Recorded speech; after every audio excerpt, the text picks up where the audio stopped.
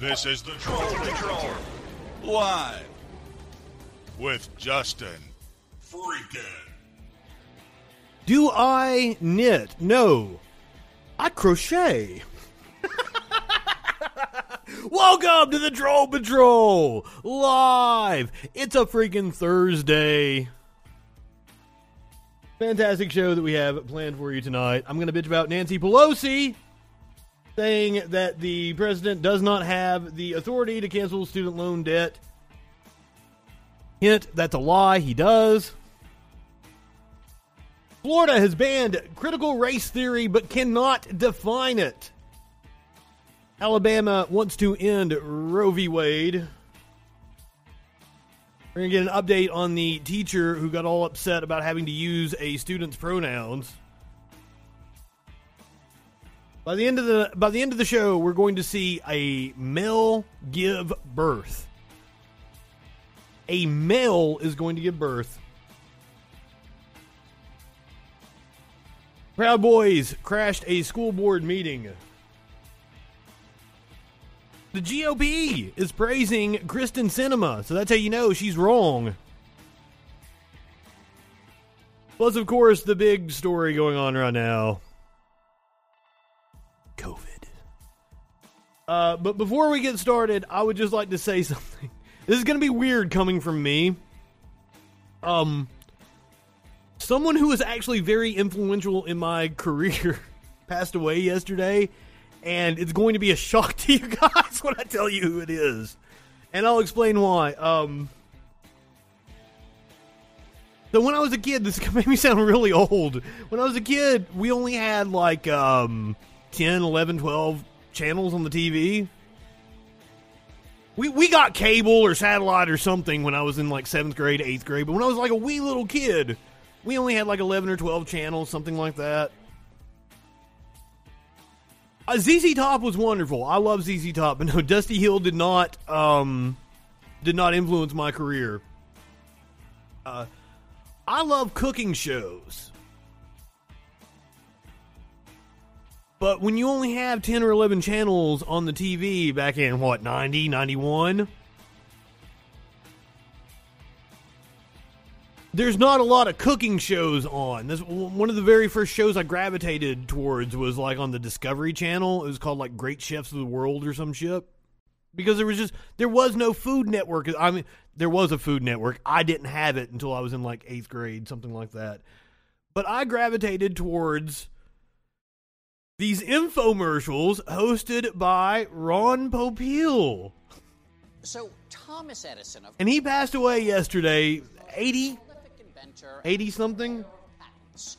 But one modern inventor and pitchman has given old T-Ed a run for his money. This is actually one of the first broadcasters that I actually gravitated towards was Ron Popeil.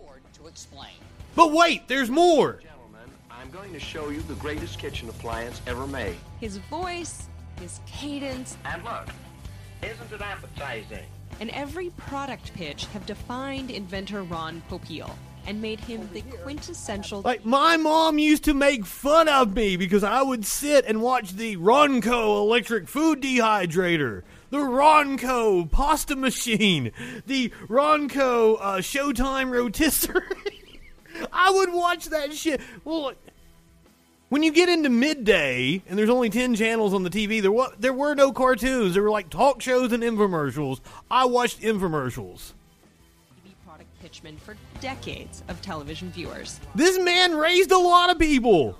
It's his innovations combined with his unique sales style that make Ron... So I watched a couple of different infomercials last night. I watched this little piece. Beverly Hills, California, where, as I learned, all roads lead... Well, Sheila made fun of me for a lot of different things in my life. By the way, he owns the world's largest olive oil collection.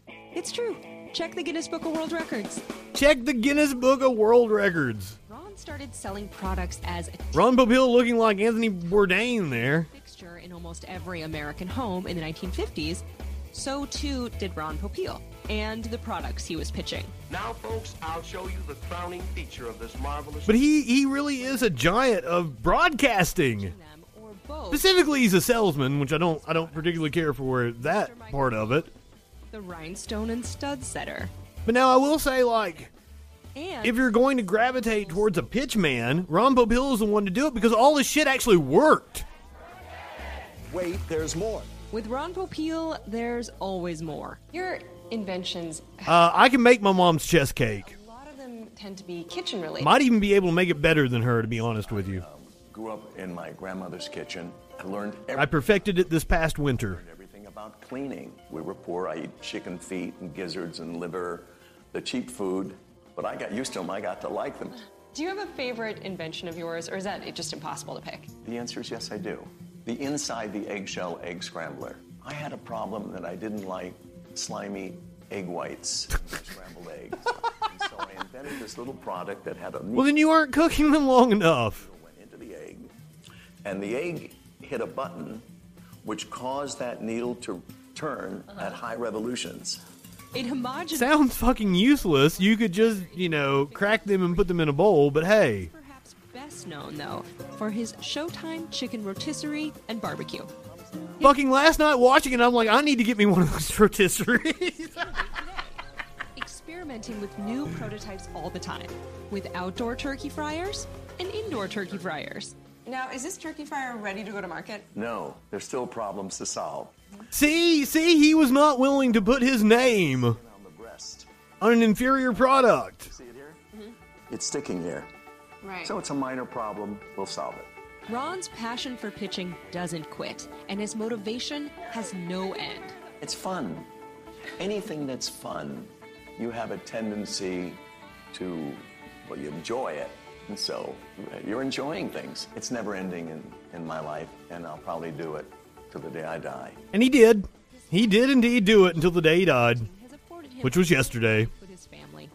The father of five takes a rare moment to step out of the kitchen for a walk in the fresh air and a chance to play with his dog, Bo. That was actually a different piece that I watched that was done by NBC. It was Brian Williams interviewing him. And apparently the dude liked to fuck as well because he has lots of kids, like 4 different wives. So, hell yeah, Ron Popeil.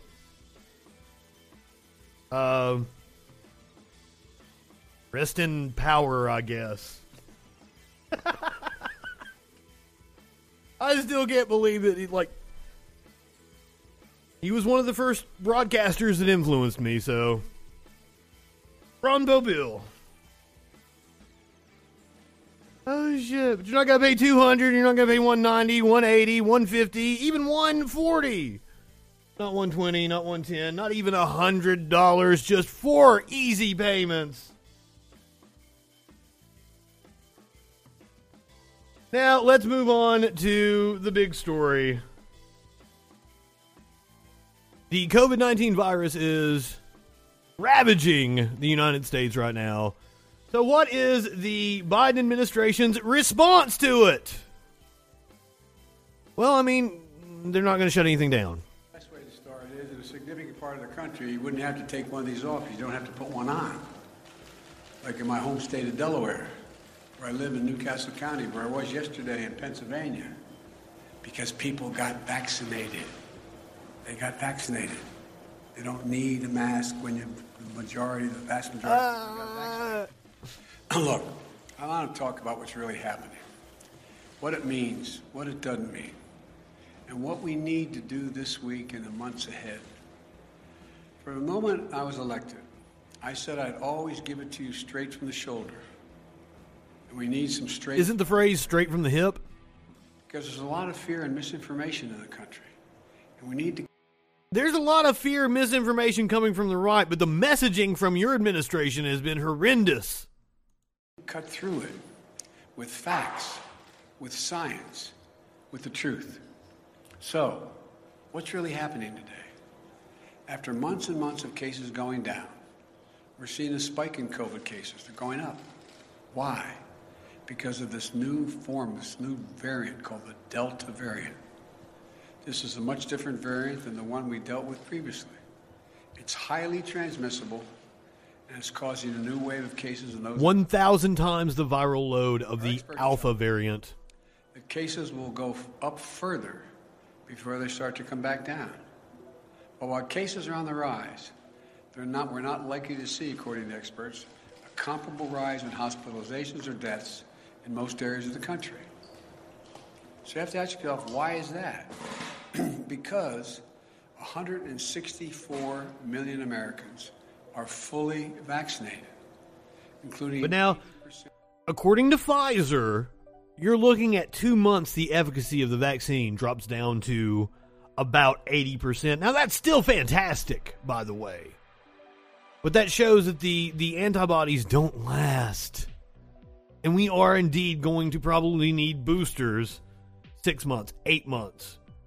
Or seasonally, like we do the flu now. Unfortunately. Now, what we've also learned, this is this messaging from the administration. Vaccinated people still carry viral loads and can still transmit it to people. And once again, my worry, and the CDC director, Rachel Walensky, acknowledged this, so I'm not just making this shit up, that the amount of people transmitting it back and forth with the vaccine, just doing it over and over again, could lead to a variant that is vaccine resistant. That is my worry. And that is why I think we need to get this thing under control now, while the cases are low, while the hospitalizations are low, before we have a fucking trash fire down the road. And I see it coming. Come on. I hope I'm wrong. And there is some information to indicate that I might be wrong. We're going to talk about the baffling drop in cases in England here in just a little bit. Scientists have no idea why the cases have dropped. So that's interesting. But I just don't see how we're going to send all these kids back to school and it not become a major issue here in 2 or 3 months. And the most vulnerable are seniors. So there's a challenge, as you knew there could be. But there's also good news. Fucking warlord taunting us from across the pond. For this possibility. The vaccines are highly effective. We have enough vaccine for everyone to get vaccinated.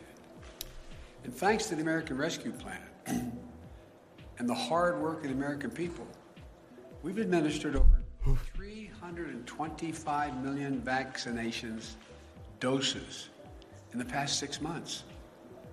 We have the tools to prevent this new wave of COVID from shutting down our businesses, our schools, our society, as we saw happen last year.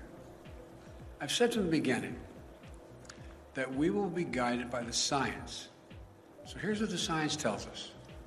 Let's hear it. Tuesday, the Center for Disease Control and Prevention, the CDC, announced its new mask recommendation in parts of the country where COVID cases are... I don't like that. Why not just mandate it across the board? Why can't municipality... And we're going to see, like I talked about, people getting harassed at restaurants that are trying to do the right thing. Just mandate it across the board. We're not out of the woods yet. And this flip-flopping over and over again is hurting your cause. Substantially higher where people didn't get vaccinated. And it's wrong of me to say flip-flopping, because they are indeed following the science, following the data. But I feel like their goal is to make sure that the economy keeps functioning as best it can, and not to save lives, not to prevent transmission, not to look at a long-term scenario where we can prevent it from mutating into something far more deadly. That is not their goal right now. Their goal is to keep the economy chugging for as long as they can. And that's been the policy of the neoliberals. We've seen them put Band-Aids over and over again on these gaping wounds, just to kind of kick the can down the road, keep the economy sputtering. That's what they did in 2008. So that seems to be the Biden administration's plan going forward with COVID, which is worrying. They define as 50 new cases for every 100,000 people in a week. The CDC recommends you wear a mask when you're in public and indoors, like work or in a grocery store. That's true for both the vaccinated and the unvaccinated. Why?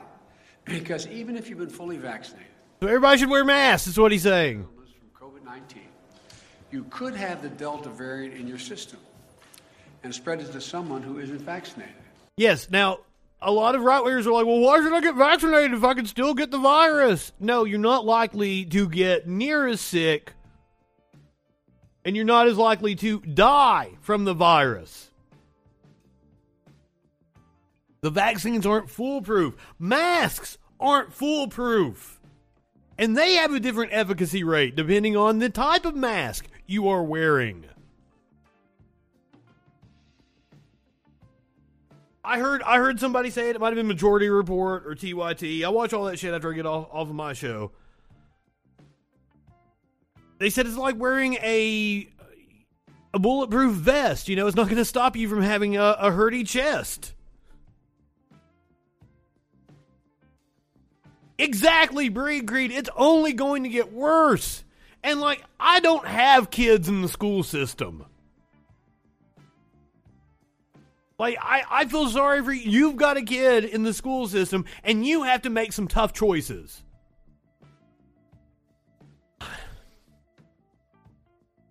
Now, apparently, Biden was indeed listening to me last night. Remember, on last night's show, I said that the federal government should pay everyone that got vaccinated $1,000. Apparently, Biden was listening because he came out today, and he is indeed offering to pay people who are newly vaccinated, and he left off a zero, and it's going to be $100. Provide more incentives to encourage unvaccinated Americans to get vaccinated. That starts with paid leave to get the shot.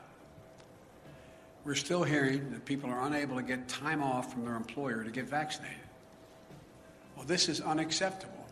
I don't even understand how all the employers aren't like, hey, let's have vaccination fairs here at our workplace. Let's get our fucking workers vaccinated so we don't all catch this shit. What the fuck? So our company doesn't have to shut down. This is an economic decision. I don't get it.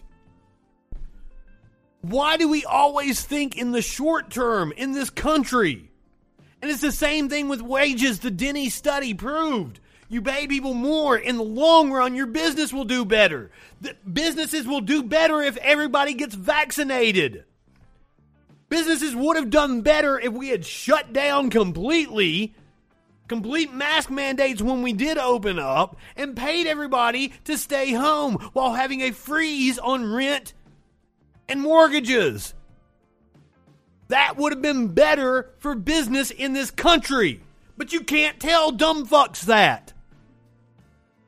Sometime now, I've said you should be able to get the shot and still get paid. Thanks to the American Rescue Plan, the federal government is fully reimbursing any small or medium-sized business that provides workers with paid time off to get vaccinated. Employers, this costs you nothing.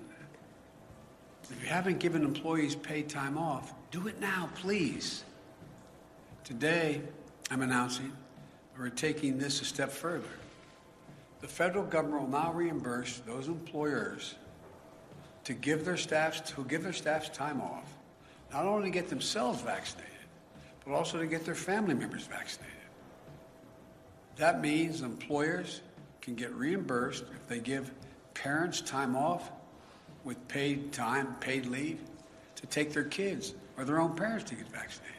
I mean, listen to this. He's having to incentivize them doing what's in their best interest anyway. To get the shot or to help a family member do so.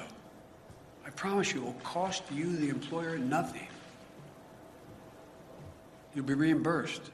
Secondly, I'm announcing that we'll continue to work with states to encourage unvaccinated people to get vaccinated. In February, the grocery store chain Kroger's offered $100 to their associates. He says that like it's a large amount. $100. You probably spend that at dinner, dude. What the fuck? If they get vaccinated. And it worked. Vaccination rates moved up from 50% to 75% among their employees. States like New Mexico, Ohio, and Colorado are offering similar incentive programs that have helped increase vaccination rates. So today, I'm calling on all states and local governments to use funding they have received, including from the American Rescue Plan, to give $100 to anyone who gets fully vaccinated. I mean, it's something at least. And it will encourage some people to get vaccinated, so thanks. I still think my idea to give everybody that's been vaccinated $1,000 would be better. But maybe that's just me being motivated by my own self-interest. I'd like you to give me $1,000, sir. This was an interview on CNN. I don't know if it happened last night or the night before last. Apparently, it was fucking wild. Looks like this happened night before last. Recommending that people, including those vaccinated, go back to wearing masks indoors in regions of the country that are seeing substantial or high rates of COVID-19 spread. With cases rising in every state right now, that designation applies to the near majority of counties across the country. Yes, why not just say everybody? I don't understand this designation. It's muddying the waters of the messaging. And you know, like, it probably is time for Fauci to step down. The dude has been maligned by right-wing media, and they're just going to malign whoever they put up there. But, I mean, at this point, for practical purposes, Fauci probably should step down. But apparently this interview is wild. Everyone in and around schools should wear masks, even if they're vaccinated. A group of New Jersey parents is taking legal action to block any mask mandates in public schools this fall. Oh, are we going to get a New Jersey parent? Leading the lawsuit, and Bruce Afrin, the group's attorney. Thank you so much. Well, no wonder it's wild. Kelly, I first want to start with you. Your reaction to what we heard today from the CDC. Well, it's eerily similar to last year when they talked about how the COVID virus was becoming more of a pandemic. It says eerily similar, but like hospitalizations are like exactly where they were last year before the vaccine. I wonder why it's eerily similar. And that they decided to forcibly mask all kids going back to school. So I accepted it because it was a temporary executive emergency order. And the emotional, psychological, and physical toll that a year and a half of masks on kids, specifically my children and the parents who have spoken to me. The emotional, physical, and psychological toll. What fucking toll? It's not a big deal. Jesus Christ. I could do this whole show with a mask on. I'm almost tempted to go over there and grab one and do it just to prove to you there is no toll. Other than the fact that my breath probably stinks. That would indeed be a toll. I realized that one time going out. I'm like, oh, wow. Yeah, I probably need to take care of that. Coffee and bong rips don't exactly smell nice on your breath. Greatly outweighs the impact that the virus, including the Delta variant, has on kids. So let me ask you this. Do you believe masks work? By the way, they are still sticking to this, that like it doesn't have an effect on kids. There are at least 32 children in the hospital in my state right now. Now, that stat is a couple of days old. That's why I might need to look that up. To mitigate the spread of the virus. Let's just start there. Well, I think that the more important question is, does the government have a right to force children to wear masks for up to 8 hours a day? I hear that, but yes. The question I asked, please, do you believe that masks work to stop the spread of the virus? I think there's many cases where, especially with kids, the masks don't work because they're not being worn properly. There's arguments where people aren't wearing the correct type of mask. So, well, That's up to you. You're the parent. Teach your child how to wear the fucking mask properly and what type of mask to wear. A cloth mask is fine. So I think that is something that cannot be controlled in all of New Jersey's schools. Bruce, I think we probably should stop the conversation right there. If we're having a conversation about whether masks work or not, I really believe the rest of this is futile. Pointless, yeah. Because we know that the science shows that masks work. Yes. Well, Victor, Kelly, let me say this. Victor, you brought up the subject. So don't tell me you're stopping the conversation when you bring up the subject. But she is stating just completely non-factual information as if it's a fact. And he has a duty to gatekeep and keep misinformation off of his channel. But listen, wait a minute. Hold on. We invited you here to talk about the lawsuit, right? Of course, if you believe that masks should not be mandated in schools, it is natural for me to ask, do you believe that masks work? Because the follow-up then is, then what should you do to stop the spread of the virus? But if you're starting with... She doesn't care.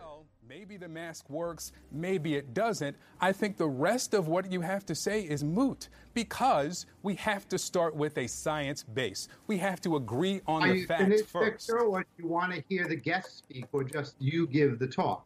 Now, the answer is very simple. Excuse me. We live in a constitutional democracy. We do not have government by doctors meeting in conference rooms at CDC and issuing press releases. Just to clarify, the founders allowed Boston to be shut down. I believe it was smallpox. Like, public health measures are a thing that our founders were more than aware of. CDC is an advisor to the government. It should issue studies. I understand that. Let me finish. It should issue studies, and Congress and legislatures should take this up. We do not have government by private conference room and governors making judgments based on 4 or 5 unknown doctors in CDC headquarters. That is not our Constitution. These are not unknown doctors, first of all. Second, the police powers given to the government allow them to make rules based on public health, based on public safety. Absolutely Jacobson not. v. Massachusetts allows them to make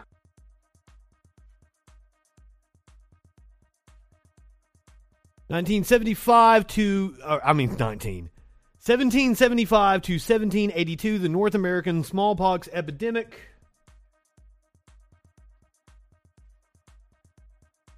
English colonists in North America recognized the effectiveness of isolating individuals infected with smallpox. English colonies were more than aware of the features of smallpox.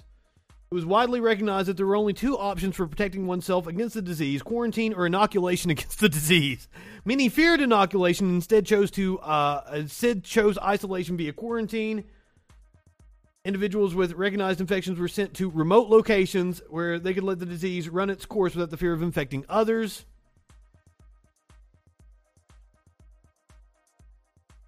Washington recognized the severe danger that smallpox posed to his men and the outcome of the war. To this end, Washington became particularly attentive to at least symptoms of smallpox. Washington was prepared to quarantine any members of his troops showing symptoms according to previously discovered methods and guidelines. He quarantined his men from the dangerous Boston public. These measures included the refusal to allow contact between his soldiers and the viral refugees of Boston.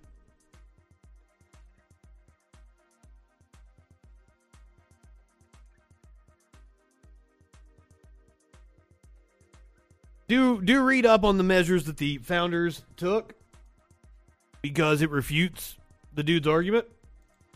These types of rules if necessary. Decision, Victor, that has been discredited by modern constitutional law. No serious jurist at any appellate level relies on a 1905 Jacobson decision. You ought to learn law before you start lecturing law professors. So on I've got your lawsuit in front of me. You say that you ridicule the use of dividers. You call them imprisoning children. You don't want them to use masks. You don't want masks used. You also ridicule social distancing. So then how do you stop the spread of a virus in a school if It's all very three of those simple, are off the Victor. table? We've lived through 18 months of social distancing and masks and plastic dividers, and obviously it doesn't work. And every time a corona... It does. It absolutely works. Absolutely. You're full of shit if you think it doesn't. It would have been way worse without all the mitigation measures we had in place. We know this. Coronavirus shows up. The government says, well, we have no answers. Let's lock people down and mask them again. We need to do this through Congress and state legislatures, not through private conference rooms at CDC and press releases and governors who issue unilateral orders. That has never been American democracy. Oh my God! What? Well, to repeat the common refrain among right-wingers, we're not a democracy, we're a constitutional republic. Democracy is tyranny of the majority. Fucking idiots. Now, Nancy Pelosi in the House reinstituted the mask mandate, and this has caused several right-wing idiots to throw shit fits and temper tantrums. Reading from the Post-Millennial here, I believe it's a right-wing site. Republican lawmakers head to the Senate floor to protest Pelosi's mask mandate. Republican House representatives made their way to the Senate floor on Thursday to protest House Speaker Nancy Pelosi's new mask mandates for all visitors, staff, and lawmakers on the floor. Perfectly reasonable. They had to pass through the House, where masks are required, to get to the Senate, where they are not. Pelosi has instructed Capitol Police to arrest visitors or staff who refuse to mask up, and any lawmakers would be fined $500. These representatives flatly refused to comply. Madison Cawthorn, Marjorie Taylor Greene, Nancy Mace, and Lauren Boebert were at the front of the pack, heading to the House chamber to protest the Speaker's latest rules.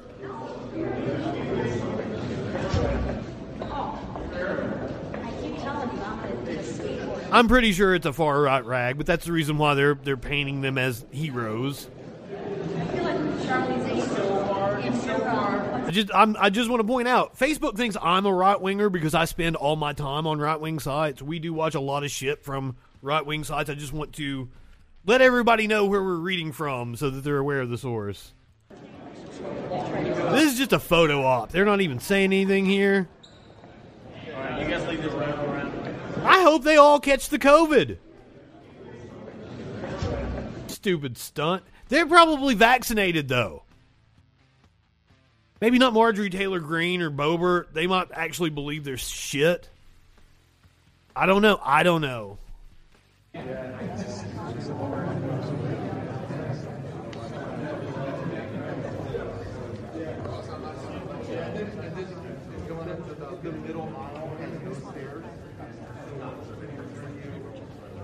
But this is just a stunt. That's all Republicans have right now is a stunt. They hold a press conference outside the DOJ. They go to the border. They hold a press conference every other goddamn day.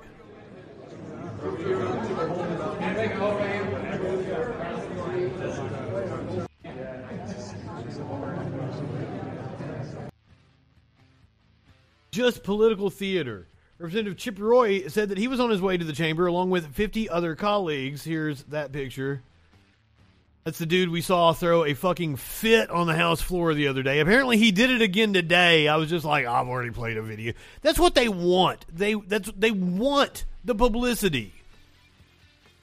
That's why he threw another temper tantrum today.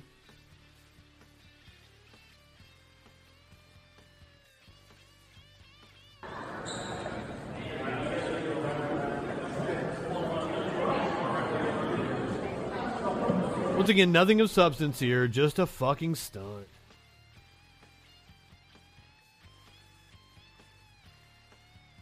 Meanwhile, scientists in the UK are trying to understand the recent plunge in cases. Let's find out about that. This could be encouraging news for where we're going as a country, but now we lag behind the UK about 6 to 8 weeks. But who knows what factors are actually playing into this drop? This morning, encouraging signs out of the UK. New coronavirus cases there are plunging after the country experienced a spike because of the Delta variant. CNN's Phil Black live in London with much more on this. Phil, the big question is how? Why? Now, I'm not aware of what vaccination rates are in the UK. So, is it possible that they've got a higher vaccination rate than us, and just all the people that could catch the Delta variant have built up natural antibodies? That would be my first guess, but I'm no fucking expert on these things.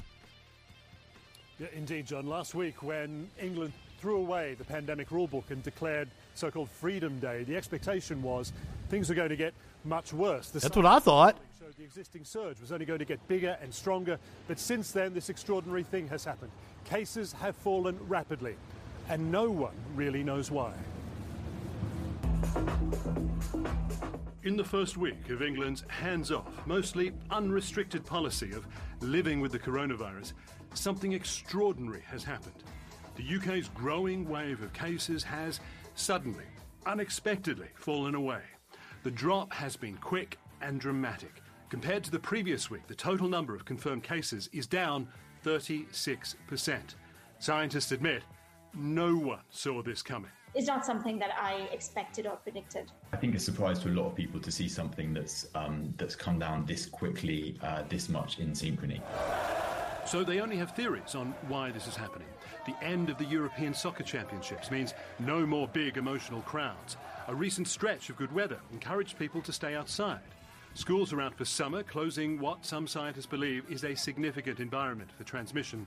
Awareness of surging cases may have inspired more cautious behaviour, and there's also the possibility vast numbers of people are still being infected. They're just not following up with tests because they don't want to cancel plans and stay at home. So the issue is what we're seeing in terms of a reduction in cases a true reflection of the community levels of infection? Scientists feel confident on one point. Vaccines are helping, but it's too soon to attribute the drop to herd immunity. We need to remember only 55% of our population are fully vaccinated. The rest are either partially vaccinated or not vaccinated at all. The delay between infection and symptomatic illness means that so close to our vaccination rates. Consequences of England throwing away its pandemic rules on July 19th. It is very, very important that we don't allow ourselves to run away with premature conclusions about this. But the sudden changes are fueling hope. The UK will not experience the grim, difficult summer many predicted.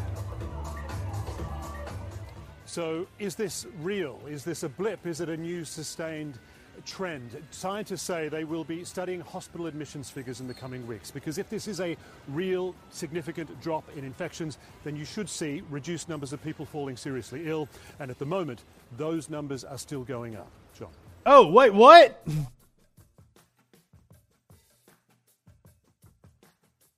So the case numbers are dropping, but the number of people seriously ill is still going up. Whoa, whoa, whoa. That's kind of burying the lead there, isn't it? Watching, we're waiting, and frankly, Phil, we're hoping, based on where we are here in the United States, that we can follow that example if it's real in the United Kingdom. Phil Black, thank you very much. And joining us now is Dame Karen Pierce. She is the UK ambassador to the United States. Ambassador, thank you for being with us this morning. How are you viewing this phenomenon, and how is the British government viewing it? Well, we're cautiously optimistic.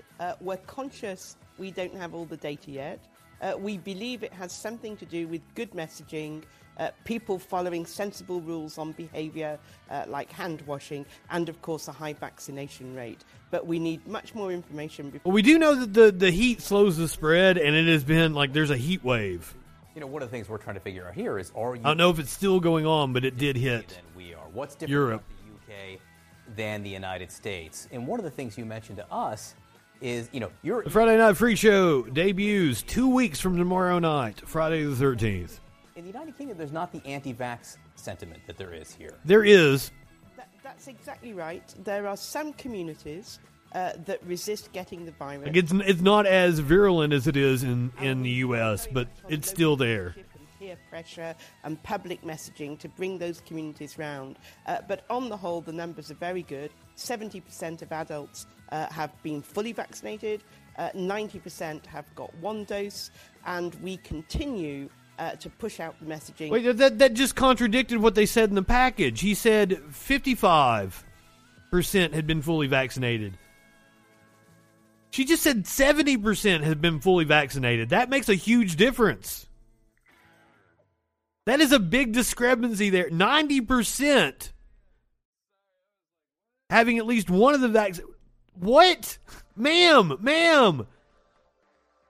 This has been a little confusing to me because I can't come to a conclusion if you're giving me different numbers here. You did just say that, right? 90% have got one dose, and we continue to push out the messaging. But she said 70% fully vaccinated. Resist getting the virus and resist getting the vaccine, and we rely very much on local leadership and peer pressure and public messaging to bring those communities round. But on the whole, the numbers are very good. 70% of adults have been fully vaccinated. Oh, 70% of adults. Okay. One dose, and we continue to push out the messaging about hand washing, good behaviour, wearing masks in crowds. As the Prime Minister said, we're not dropping all the rules, but we are being careful and cautious and opening up. 90% with almost 90%, depending on the country wherever you are, but that's huge when you compare what we're dealing with in the U.S. And one of the issues right now is that Britain is now allowing Americans and Europeans who are fully vaccinated to come into Britain and not have to quarantine. And I know that Britain is looking to the United States to do the same thing. Do you expect that the U.S. will reciprocate? Well, we were very pleased to make the announcement yesterday. And as you say, we will allow Americans who are fully vaccinated into the UK without restrictions. They will need to show proof of living in America. They will need to show their CDC card, and they will need to take a test before they leave and a test when they've been there for 2 days. And if I could just say, so that no one gets confused by the rules, anyone who wants to know can... Yes, she said 70% of adults have been fully vaccinated. 90% had received at least one dose. Go on to www.gov.uk. But once again, the package said 55% of the population, but I didn't think about the kids. I don't know if those numbers pan out, though. It does sound sus. We do hope the Americans will be able to lift the travel restrictions on the UK and other Europeans soon. We have a task force working on this with the administration, set up after the President visited the United Kingdom in June. We know you're not ready to lift that order yet, that executive order, partly because of vaccination rates, but we continue to look at all the detail, all the technicalities, and try and work out with our American colleagues how we could get a travel corridor of some sort going. We really want to open up to business and international travel. One of the requirements... That's exactly what it is. Got to keep that economy going. All right, I can tell you guys, none of you are high enough for this shit. Let me go ahead and give you a content warning. Not because of anything graphic, just because we're getting ready to watch Ted Cruz. Cruz was on, I believe it was Sean Hannity last night, yes. Talking about how the CDC has become politicized. I wonder how that happened. Texas Senator Ted Cruz. Senator, you know, I've gone over this. I could spend an entire program playing your fellow Democrats and the media mob and their changing and vacillating viewpoint almost by the day. But one thing is sure, is that every American was told again and again, get the vaccine, and guess what? Your life goes back to normal, and you won't have to worry what other people do. Now, I don't think they exactly said that. Well, I mean, they did say, get the vaccine, you'll be able to unmask. They used masks as a carrot to try to get people to get vaccinated. I think that was the wrong move. I said it at the time.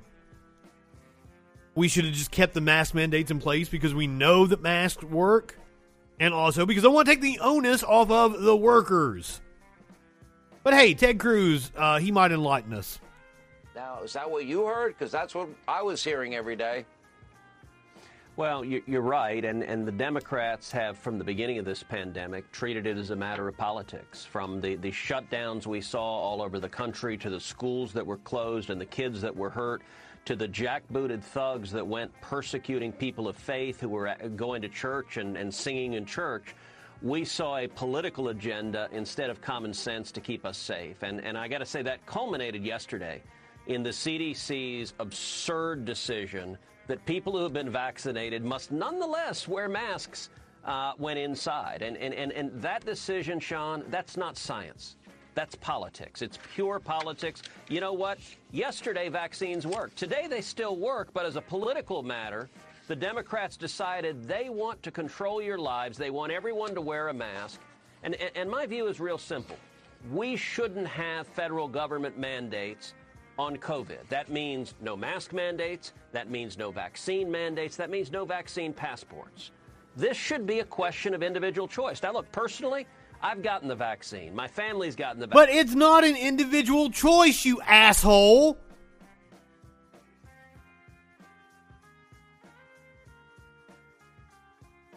Other people's choices affect me. I don't want to catch this shit. All of my friends that have gotten it have said it's been hell. I would like to be able to go back to living my life with some kind of normalcy. But you guys are stupid. Vaccine. That's the choice we've made. But I also believe in individual freedom and responsibility. It's your choice to decide what's right for you, what's right for your family. And you don't need a bunch of meddling bureaucrats from Washington setting a mandate and deciding you have to do this to go to work, to go to school, to get on a plane. To you know how many things we mandate? This Democratic Party, you know, the CDC has destroyed their credibility. A year and a half ago, the CDC was one of the most respected scientific organizations in the world, and they allowed themselves to be politicized with Dr. Fauci at the helm of the politicization. And right now, their credibility is in tatters because they behave more like an arm of the DNC than an actual serious medical and scientific organization. Do you think we're stupid? You think we're fools? Yes. Yeah, we kind of learned that, too, when the NEA and the teachers' unions were writing CDC protocols for schools and teachers. Yes, long COVID, that's another, like, we don't ever even bring that up. People are like, oh, 99% recovery rate. That's not true. It was like a 2.5-3% mortality rate. But fucking all the other compounding effects of it. People still suffering from symptoms long after they have recovered. And think about like what that's like for people that don't have health care, which is a huge problem, especially among my cohort. The program in a little bit, and we're seeing now this 25-year record surge at the border of illegal immigrants. We have kids in overcrowded Biden cages that he built on top of each other in the middle of a pandemic. Very little. My heart goes out to your brother-in-law. Illegal immigrants offered the vaccine. I hope he makes a full recovery. No thanks. And they're still being allowed into the U.S. and then they're being transported, I guess, to the state. Now that is something just to correct. You're not supposed to get vaccinated. It's like a month and a half, 2 months after you've had it. But that's like one of those things you need to discuss with your medical professional because, like, I don't know fucking enough about it. But I don't think you are supposed to take it directly after you've had it. Boys, how do you justify the onerous burdens that are being put on the American people, and yet they're... Oh, yeah, he probably should have got it then. With a very high rate of positive COVID positivity at the border and doing next... See, they keep hammering this home. They're trying to blame this surge of the virus on people coming in from the border, which also begs the question, why aren't we vaccinating people that are coming across the border and seeking asylum? That seems like something easy to do. And even if they test positive, they just get put in a hotel and nobody checks on them. Look, Sean, the only explanation is that the Democrats are wildly hypocritical. They're more than happy to put all sorts of mandates on American citizens, whether it's mask mandates, whether it's shutdowns of your business, whether it's shutting down your schools and hurting your kids. They're willing to do all of that. But he says wildly hypocritical. Like, this is the motherfucker that I believe I just saw a video of him the other day from back about this time last year, talking about how the virus was going to magically go away after the election. When it comes to illegal immigrants, Joe Biden and Kamala Harris have had a complete open border. We're on a pace to have over 2 million people cross illegally in this country. It's the worst rate of illegal immigration in 21 years. It was caused by Joe Biden and Kamala Harris. Now, he is conflating people seeking asylum with illegal crossings. Net immigration to this country has been close to zero for like the past 2 decades. Tones, good evening. I spent a lot of time with Border Patrol agents down in the Rio Grande Valley. And we are seeing, last month we saw 180,000 people cross the border illegally. They are being crammed into the Biden cages. You notice much of the corrupt corporate media won't show the Biden. Hey, I'm down with that. I agree with Ted Cruz on that. Why are there still kids in cages? I brought 19 senators down to the valley to see the Biden cages of little boys and little girls packed in, one on top of each other. When we were there... But you don't get to criticize Biden from the left, sir. Because you're a piece of shit. You'd cram more people in those cages. Joe Biden is releasing them. There was just a report this week that the Biden administration has released over 50,000 illegal aliens without even giving them a court date. Just release them, and you know what? They're asked to report into ICE about... We're gonna get... Whoa. We're gonna cover that story. I think there's a little more to that. I don't think the Biden administration exactly did it. ICE is a bit of a rogue agency. Now, I have not read the story yet, so we'll find out. Maybe it was a Biden order. I have to guess that probably ICE did it on their own in order to give people like Ted Cruz more ammunition. That's just me. I could be wrong on that. We're going to read that story here in a little bit. COVID in our communities, and I'll tell you right now, the election of Joe Biden becoming president of... The map of the transmission rate is insane right now. Because they're releasing illegal aliens in South Texas and all across the country with COVID, and they're spreading COVID, and yet their radical policies, they don't want to do anything to protect us. Senator, thank you. Nah, Senator, fuck you. Fuck you, Ted Cruz. Now, let's go back to CNN, where they had on, we did the story about the California restaurant owner the other day who demanded that people have proof that they're unvaccinated in order to eat at his restaurant. He goes on with Cuomo on CNN. Let's hear what he has to say. You really don't want people to not get vaccinated so they can come to your restaurant? That's a good question. You're a smart guy. It's an IQ test. And like I say to people when they ask me, if they're so blinded with their rage and their hate, I tell them, you know what? If you still don't understand it, maybe we should put up a sign up that says you're too stupid to come into the restaurant. I mean, it's very simple. Just like you said, I think you figured it out. Am I right? I don't even know what you're saying right now. Tell me. So what's making a point. I think he's calling potential customers stupid, which, I've never taken a business class, but I would think that would be antithetical to how you actually run a business. But what do I know? Right-wingers are morons. And so... You answered the question. So you haven't been vaccinated, nobody in your family... He wants an unvaccinated passport. Vaccinated. If I answer that, are you going to answer that when I ask you? Yeah, sure. Ask me whatever you want. Now answer my question. I'm not vaccinated. Are you? I am. How about your parents? Okay, so he's not vaccinated, or at least he says so on television.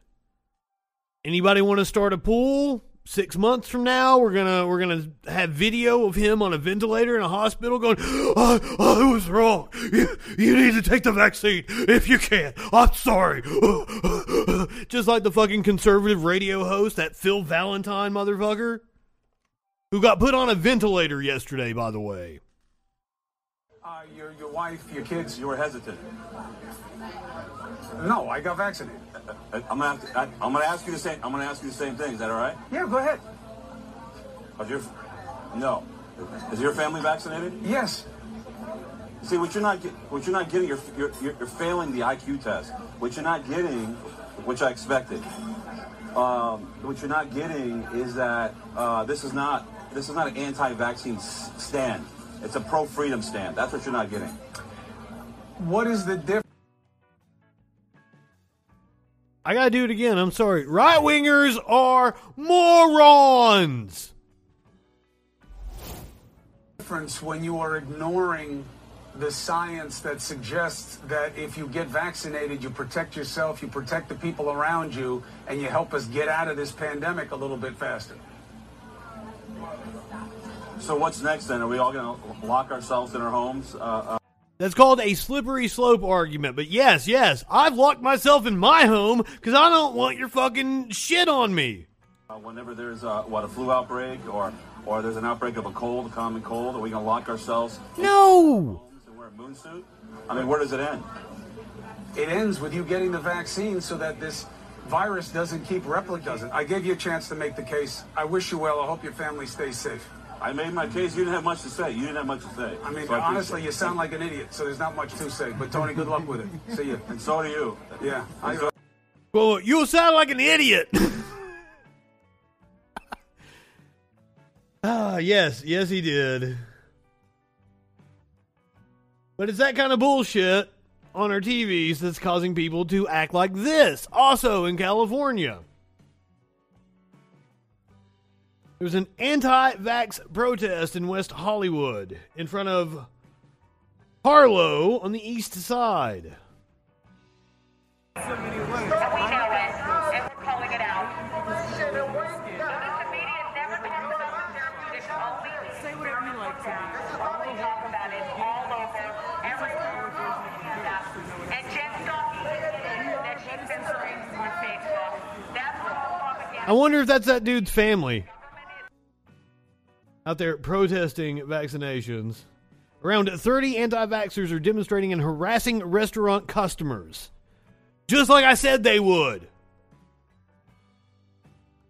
It's the workers I care about. The Gadsden flag over here. Fucking right-wingers are morons. By the way, I changed my profile picture on Twitch to be the right-wingers or moron symbol. I am hoping, which you can also get at the Freak Store. See, right down below, you can get in a flag like I got behind me. Get in a t-shirt. There's the Troll Biden t-shirt. Nancy Pelosi is also on there. Yeah, I changed it to the right-wingers or morons picture because I'm hoping some right-wingers will just wander in here thinking I'm one of them. And also I'm hoping that leftists that want to troll right-wingers like myself will wander in here and be like, oh, you're cool.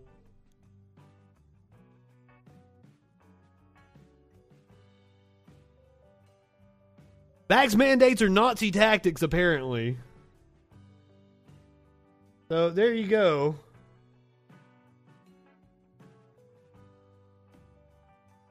Yeah, that goes along with the people in Atlanta that were harassing the restaurant that I showed you the other night. This is what I was hoping wouldn't happen because the fucking innocent workers already had to put up with enough.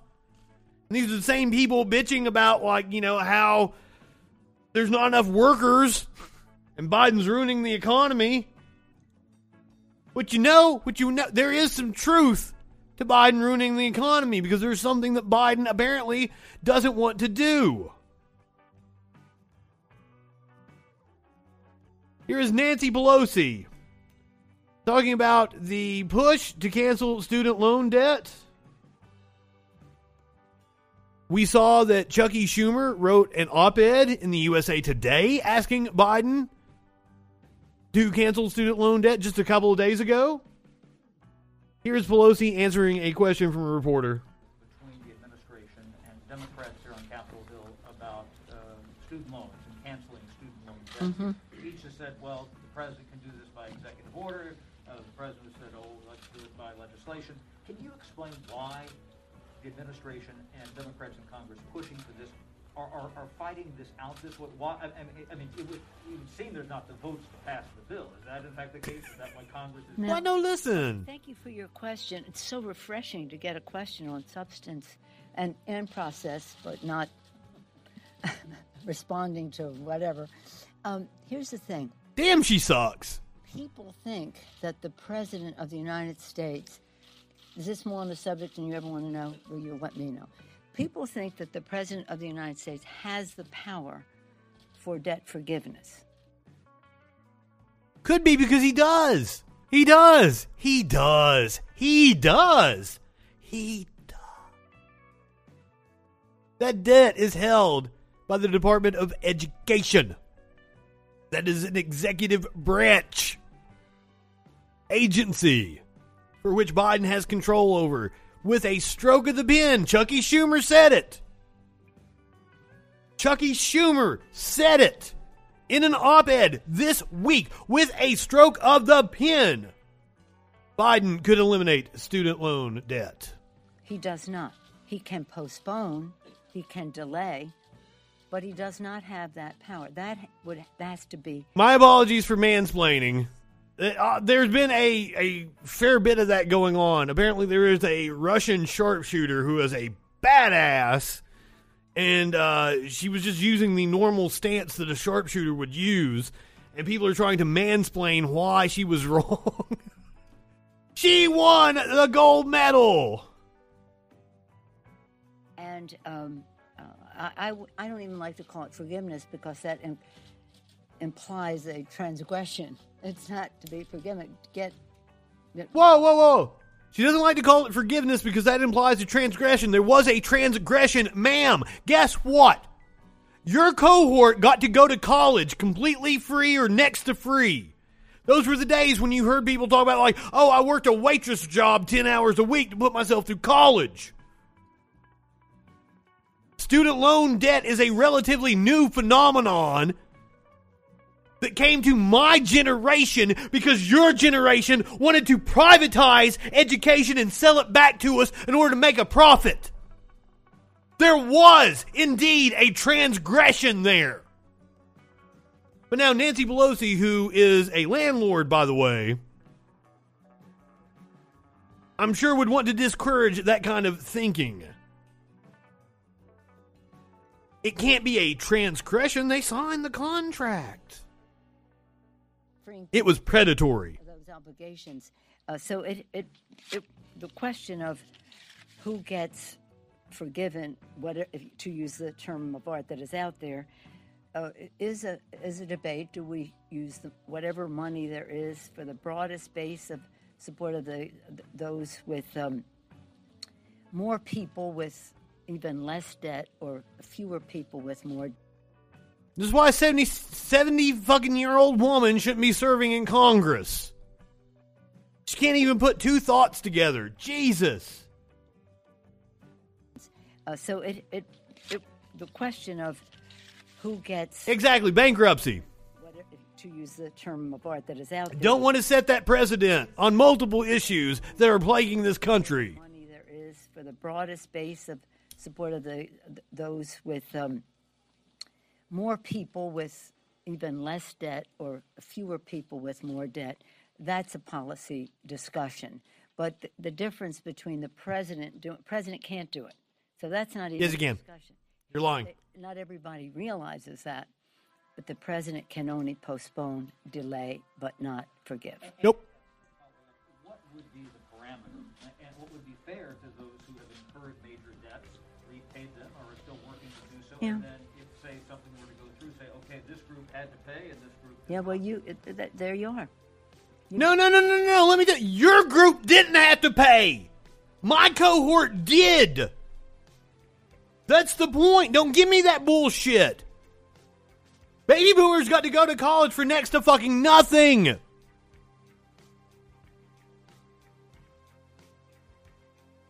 Described it very well. I do think that what the president is putting forth in Build Back Better in terms of opportunity for all Americans, whether they go to college or not, that they may not even aspire to that, and that's fine. But we do want to give them vocational training or other opportunities. Crix, thank you for pointing that out. Their fulfillment as well. So this is a broader discussion. I agree with you. But it is. It's not one that we're going to solve right here and now. But you that would be an attitude that people would have. But even take it on top of that, suppose your family was not, your child just decided they want to, at this time, not want to go to college. Yeah, you're right. They also had the alternative to be able to work factory jobs that were still here, before they took over and shipped all our factory jobs out of the country. And I've said it a million times, it would be a good jobs program for the government to hire enough people to staff the DMV so that I never have to stand in line when I go down to it. Or the post office. There's several consumer-facing pieces of government where we can employ people. It will be a good jobs program that provides a decent living and helps keep the private sector honest. Yes, Tones, excellent. That shows the exponential growth. Yes, beef up the IRS, but the Republicans don't want to do that. That's one of the things that they struck down in the infrastructure bill we're getting ready to talk about here in a little bit. And this is the same thing. I watched the Destiny Sam Cedar debate. It wasn't much of a debate. One, Sam didn't even know what Destiny wanted to talk about until he got on there. That's what I love about Sam Cedar. He's like, all right, you want to talk about student debt? Destiny clearly knew what he wanted to talk to Sam about. And, the only thing I don't like about that whole discussion was that Sam kept missing the point. Sam alluded to it a couple times. I don't want to not give him credit there. That, baby boomers went to college for next to fucking nothing. This debt was all put on my generation, which also has had flat wages.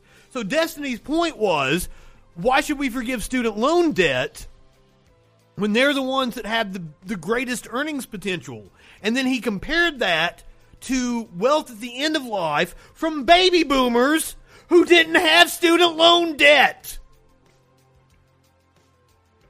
How am I supposed to build wealth? And especially when a lot of their wealth came from owning homes, which is unattainable for my cohort.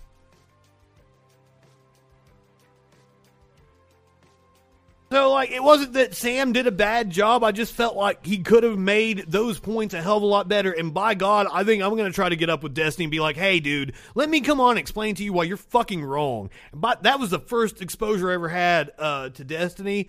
Where on the political spectrum does he even fall? What the fuck is up with that dude?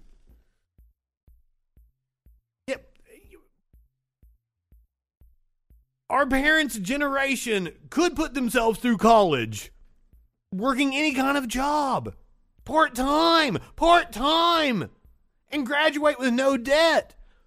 I was saddled with well over 50 grand. And what Chuck E. Schumer was talking about in the op-ed was canceling 50 grand.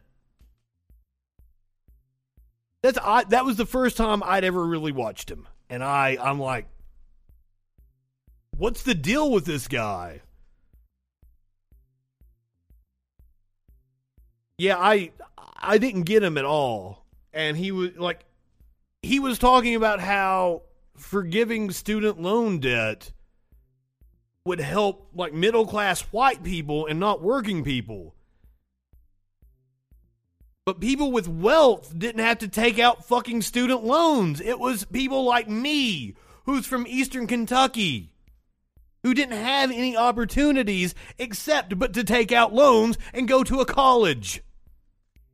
There were no jobs in Pikeville, Kentucky for me. You're paying taxes to forgive somebody else's obligations. You may not be happy about that. But hey, I've been paying taxes to forgive corporations' obligations for years. You bitch! Holy fuck! Sorry to use that language. I mean, how many fucking corporations have been bailed out with my tax dollars? How dare you? We want all of our kids to reach their fulfillment. To the extent that they want to go to college, we do not want them to be prohibited from doing that for financial reasons. I've had high school students come in here and say with their grades, they're able to be accepted in the Ivy League here and there, but their family's economic situation does not enable that to happen. Absolutely. Do away with the funding of schools by property taxes. That is one of the things that is what we'd like to do is kept wealth in the suburbs that gives and resulted in the cities being underfunded, downtrodden, hollowed out, and now all the Republicans like to point to the cities like, oh, the Democratic policies failed. Meh. Oh, it didn't have anything to do with the white flight that took place, where you basically sucked all the money out of the cities and took it to the suburbs?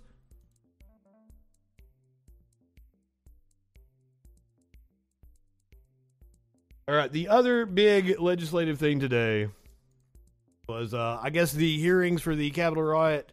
Thank you, Mr. Chair. Continued on.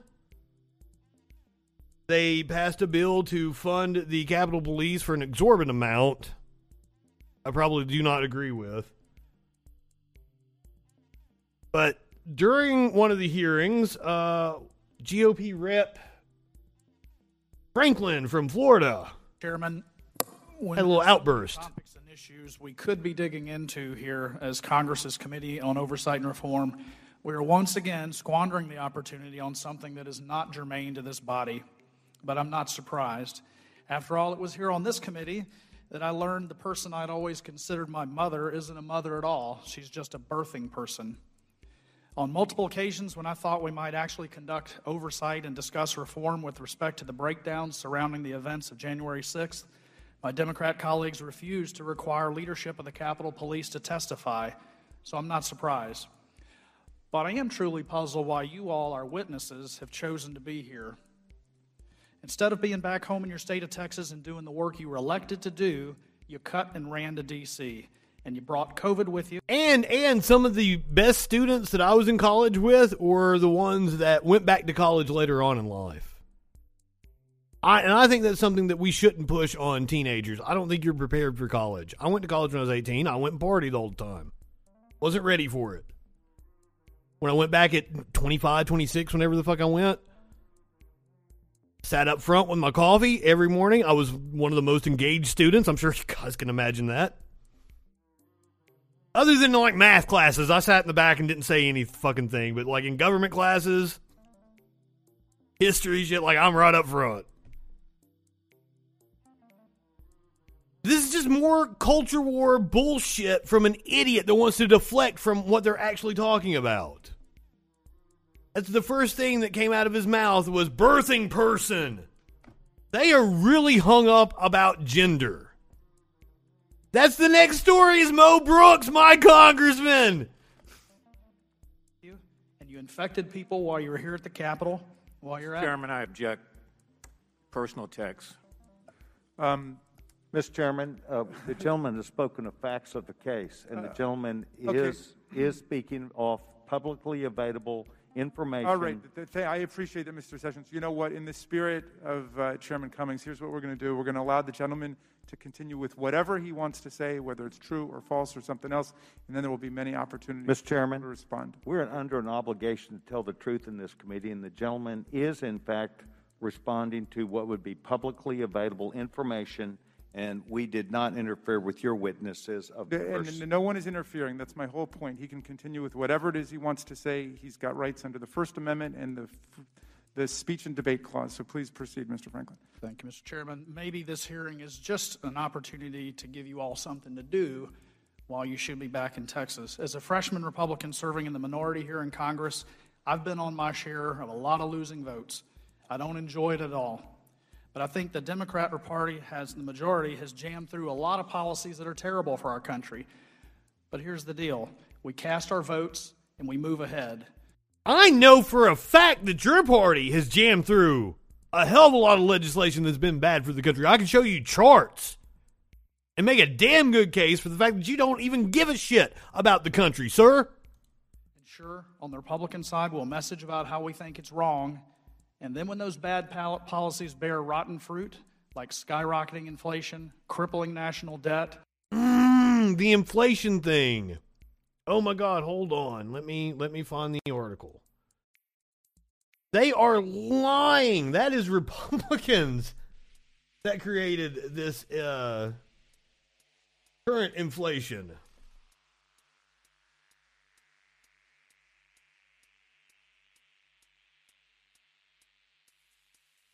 I'm going to show you this right-wing website which says that Trump's 2017 tariffs mean higher home prices and big gains in lumber. And they argue that it's a good thing.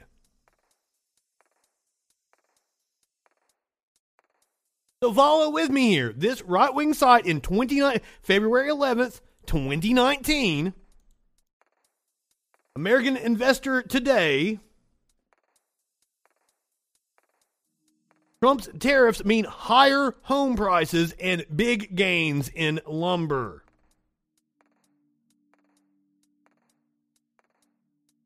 Among the first things that the Trump administration did was to slap taxes on imported Canadian lumber. This is literally Trump's policy that he's bitching about. A humanitarian crisis on our border or spikes in violent crime, we can say we told you so. But we still suck it up, do our job, and take the votes. And we bide our time until we retake the majority. We don't act like a bunch of spoiled cowards. The fuck you don't! That's all. I play videos of you doing it all the fucking time. Your colleagues, about this time, were marching over to the Senate, acting like a bunch of spoiled babies. God damn! Right-wingers are morons. Running away and refusing to vote when it's clear we don't have the numbers to get our way. Ms. Thompson, in your testimony, which we just received about an hour before the hearing this morning, you stated that you support H.R. 1, which the House of Representatives passed earlier this year on straight party lines, no amendments, no opportunities for Republicans to offer amendments to that, straight party lines. H.R. 1 would essentially strip away authority the Constitution grants to state legislatures by federalizing elections. In your oath of office for the Texas legislature, you swore, among other things, to preserve, protect, and defend the Constitution and laws of the United States. The framers of our Constitution wanted the authority for determining the manner of elections to rest with the state legislatures. They wanted them to be administered locally. Not other elected officials, specifically and only. I do not think that the federal legislator imposing certain parameters on the states for how elections should be run is a bad thing against the Constitution. I think the Constitution only sets out that they should be administered locally in a decentralized manner. The state legislatures. I can't fathom why you would want to cede power granted to your state back to the federal government. And I hope the good people of Texas are watching this and really understand what our witnesses are trying to do. They think the federal government knows better than you Texans how you should conduct your elections. The media and your liberal buddies try their darndest to make you as heroes, but you're not. The truth is, when you sought office in the state legislature, you persuaded people in your districts that you were the ones who should represent their interest in the arena. You signed up for it, and Texans put their trust in you, and now you're failing them. Instead of being here, you should be getting on a plane at Reagan National and flying back to Texas in coach like the rest of us. And unlike the private jet you used to get here, they're going to make you wear a mask. I don't have any questions, Mr. Chairman, but with the... Well, I'm betting they all wear masks now. Now, I believe they were questioning the... Sparkles Lavender sent me a friend request.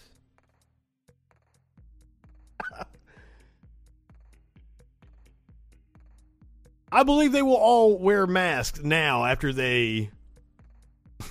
Yeah, it does. It did kind of sound like you were talking about Ted Cruz, like fleeing the state, right? So that was a hearing with the legislators from Texas that fled the state, apparently. I fucking love me a Tascam. That's what I always used when I was out. That was the field mixer I used. I am not familiar with this Boss BR16. The Tascam was always my favorite. In when I was doing some work for a friend that went to SCAD in Atlanta, they had like a knockoff Tascam, and it worked exactly the same, but like it didn't work half the time. I figured like a field mixer.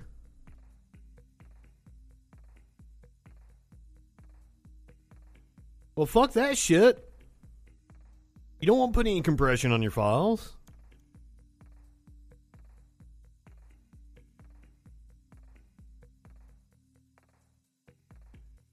I'm waiting. I want to hear the rest of the story.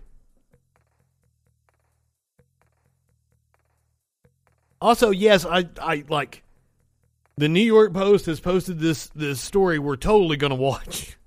It was not on my list. It is now, though. We're going to, when we get to the cop section.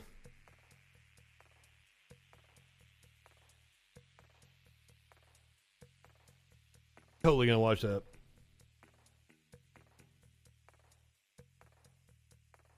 Jesus Christ. Now that is one thing. I've been watching these restoration videos of them restoring old electronics and shit.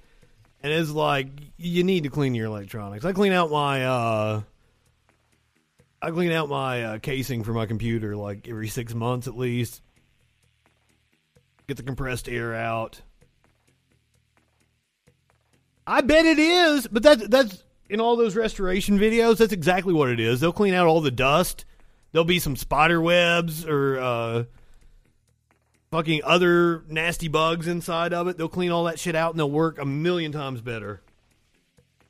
Like, it was over half of like the problems in electronics is caused from overheating because of dust and shit.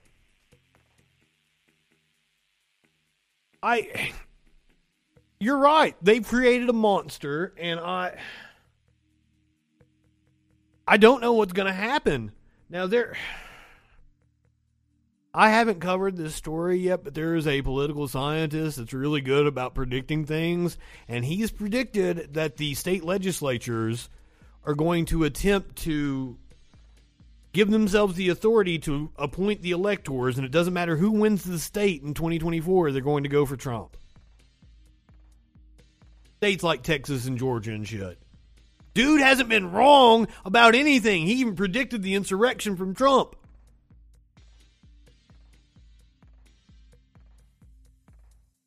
So,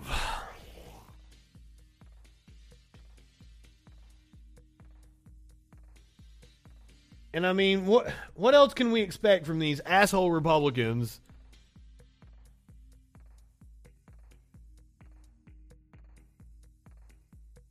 Who had to wear body armor to protect themselves from the monster they created.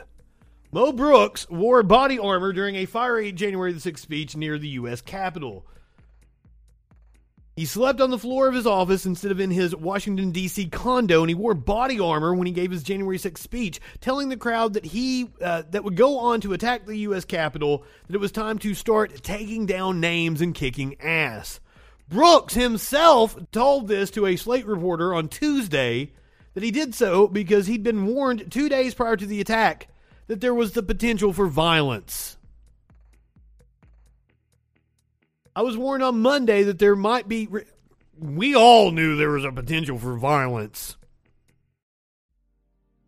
I was warned on Monday that there might be risks associated with the next few days, Brooks told Slate. And as a consequence of those warnings, I did not go to my condo. Instead, I slept on the floor of my office. And when I gave my speech at the Ellipse, I was wearing body armor. Now, there were no leftists there. It wasn't like Antifa was going to attack him. He's clearly stating that he was scared of Trump supporters, right? So I was wearing that nice little windbreaker to cover up the body armor. Brooks did not tell the news outlet who had warned him or who specifically could be a threat. The resulting attack on the U.S. Capitol injured hundreds of police officers and killed 5 people, including U.S. police officer Brian Sicknick.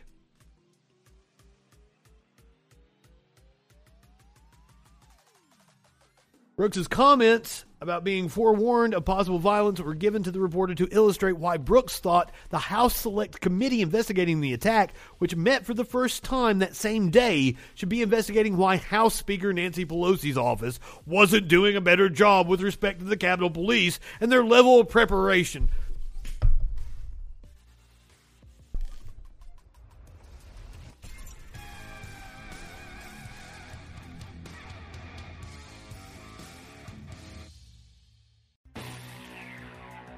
All right, something I missed earlier in the week that I should have definitely covered was the Medicare for All marches that went on over the course of the weekend.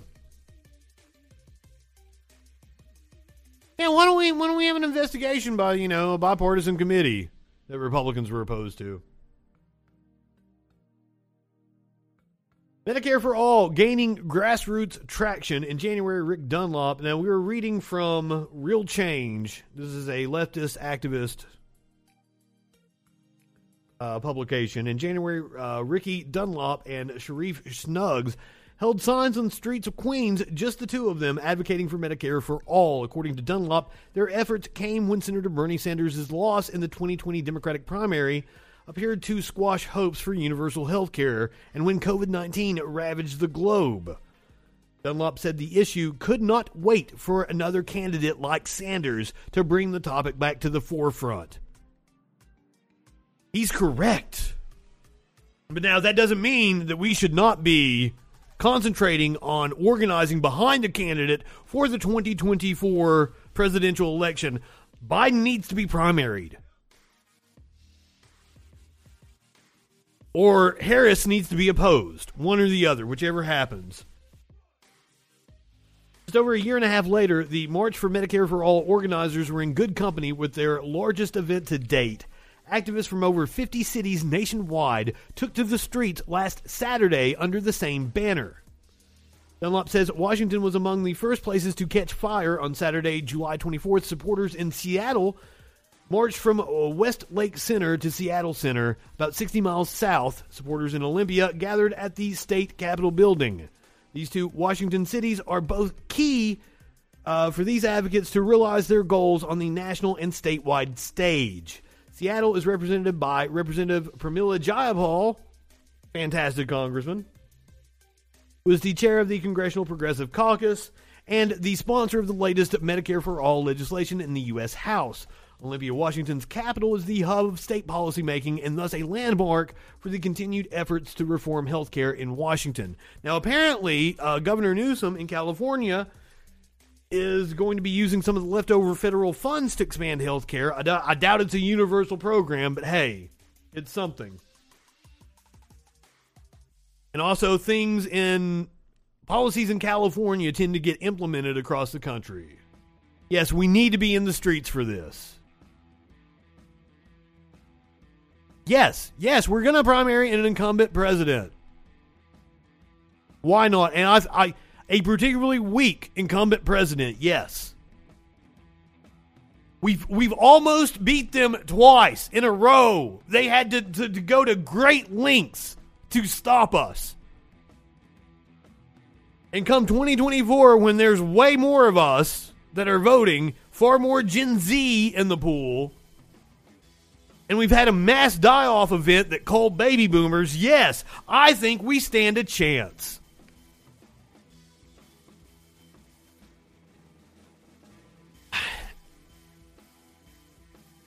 I focus on electoral politics.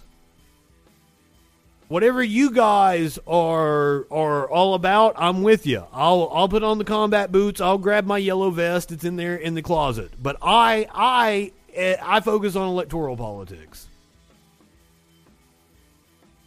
I'm open to suggestions and I'll support you guys, but I'm not the one organizing it.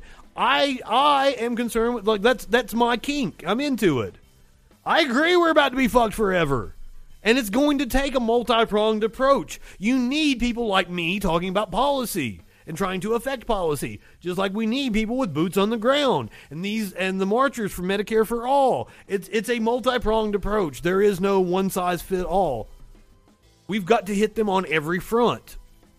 I'm just telling you what my area of expertise is and what I'm focused on. But if you guys have a good course of action for taking to the streets, I'm with you.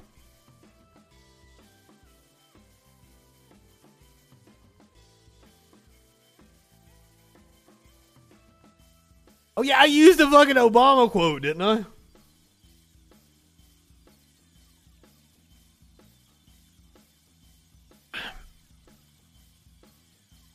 On the one hand, I agree with all these assessments, but on the other hand, throughout history, I do want to keep it in perspective. Everybody has always thought it's going to be the end of the world and everything was going to be catastrophic. Now, we really are facing some very catastrophic events, yes, because of climate change. But just to put that in perspective, everybody's kind of always thought the world was going to end. That's how we've gotten so many different religions and shit.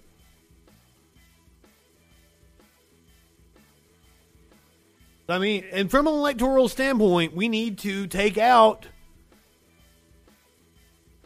people that are standing in our way. People like Kyrsten Sinema. Now, I'm torn on this. Because Arizona kind of leans red. So Kyrsten Sinema is maybe one of the best senators we could hope to get from Arizona, possibly. Mark Kelly also is a centrist blue dog Democrat, but like, we're talking about a traditionally conservative state. Senator Tom Tillis is crediting Democratic Senator Kyrsten Sinema, with pushing a bipartisan infrastructure spending package over the finish line this week. It's rare to have an elected official from one party publicly praising another from the opposite party, but I'm doing just that because it's so essential for the future of our nation that Sinema holds fast in keeping the filibuster intact.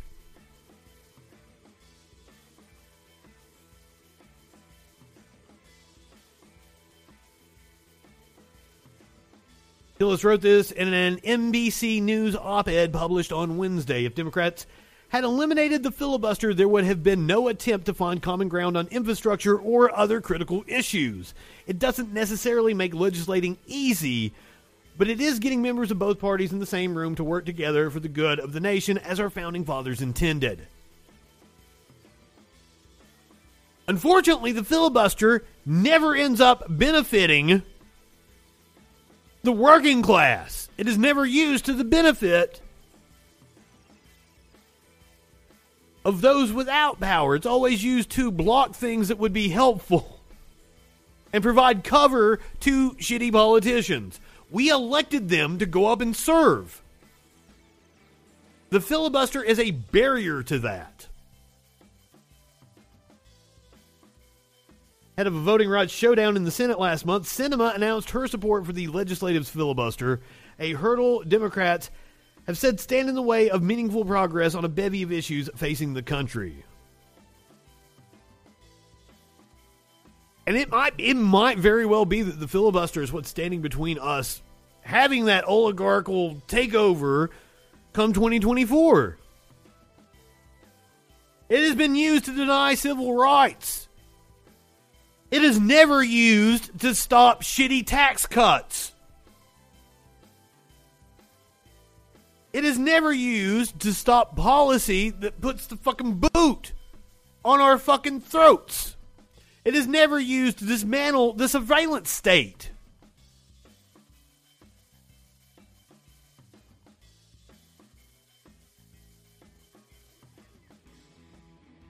So, fuck your filibuster. Now, of course, Tillis is praising Sinema on the infrastructure deal. Meanwhile, another Republican is pretty pissed off about the infrastructure deal. Trump blows fuse over GOP moving forward on infrastructure deal. Former President Trump lashed out at Senate Republicans on Thursday after the upper chamber voted to take up debate on a bipartisan infrastructure package, accusing Senate Minority Leader Mitch McConnell and rhinos of surrendering to Democrats. Under the weak leadership of Mitch McConnell, Senate Republicans continue to lose. This is Trump, the dude that won by a historic the dude that lost by a historic margin in the last presidential election. Talking about losers. He's the reason why they lost in Georgia. He lost Arizona. He lost Georgia. He ignored election fraud and he doesn't fight. Now he's giving the Democrats everything they want, getting nothing in return. No deal is better than a bad deal. Fight for America, not for special interests and radical Democrats. Rhinos are ruining America right alongside communist Democrats. Former president's attack on his party's Senate leadership came a day after lawmakers voted 67-32 to greenlight a debate on infrastructure. And it includes $1.2 trillion for projects such as roads, bridges, public transit, and broadband internet. Only $579 billion of it is new spending. I totally get what you say, or what you're saying, Adam. But look at how hard Republicans and Democrats are fighting us. Look how hard they are fighting us to keep control of the electoral arena. That's what I always point to. People tell me voting doesn't matter. Would they fight that fucking hard to stop you from voting if it didn't matter? We can take over the system. What's one of the go back and watch a documentary about how the current Republican Party came together. It wasn't this coalition didn't always exist. It was these religious fundamentals getting together with these outlandish neocons, and they drove others out of the Republican Party. We can do that with the Democratic Party. We're the millennial fucking generation has the numbers. We can drive them out. It takes time. I have to encourage people. It takes a fucking lot of time. That's the neoliberal coalition that currently governs us didn't always exist.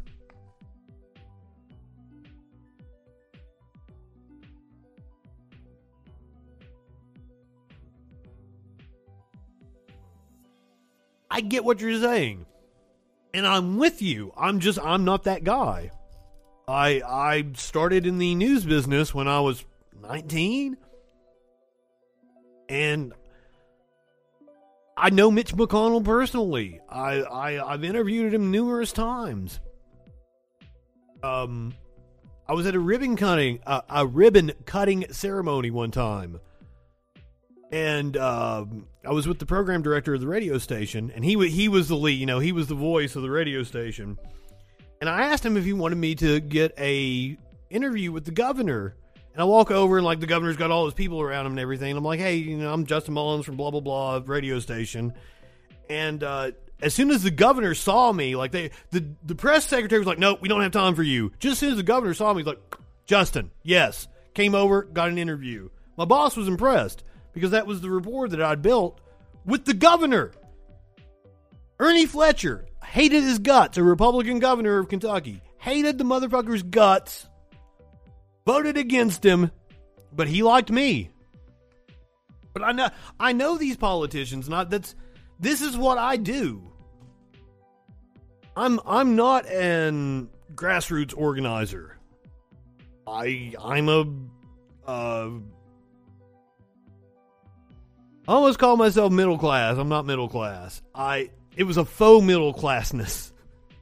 I just happened to, turn 18 in 2002. I happened to have had my teenage years during the late 90s, which made me feel like I was middle class.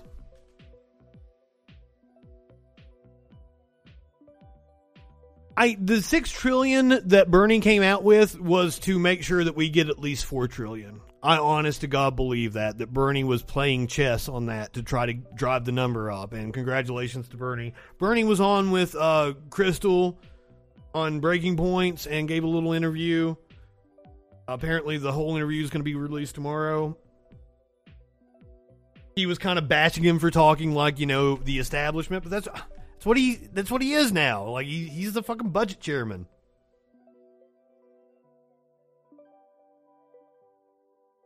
But now, more things that are going to make Trump upset.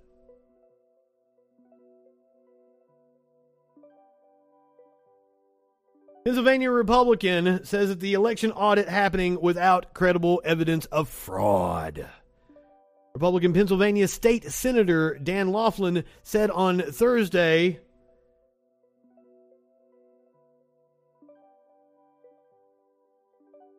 the current attempt to discredit the 2020 election results runs headlong into an unmistakable truth. Donald Trump lost Pennsylvania because Donald Trump received fewer votes. Last week, voting machines in Pennsylvania's Fulton County were decertified following an election audit. Acting Pennsylvania Secretary of Commonwealth Veronica Dagriffin Reed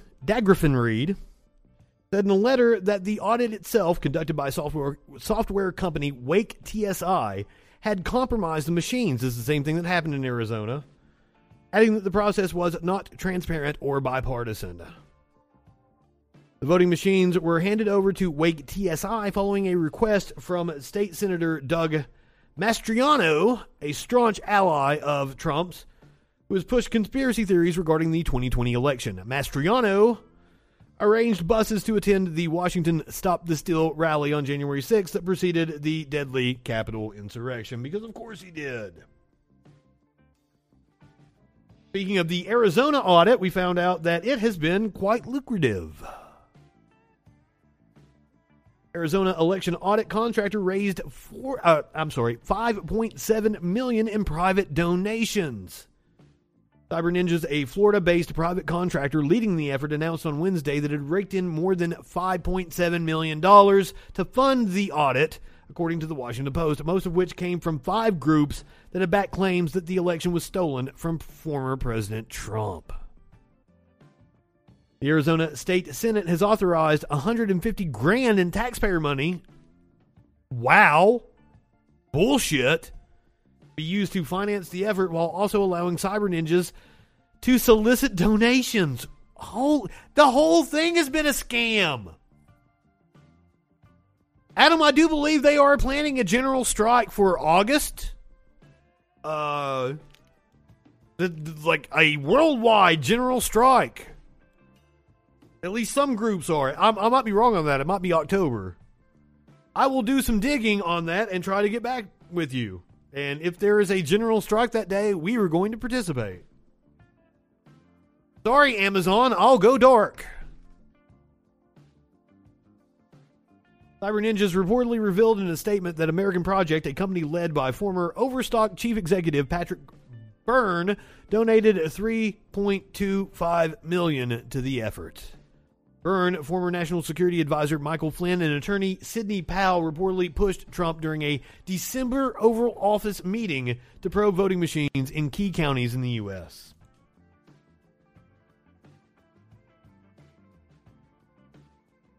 All right, now the story that we alluded to earlier.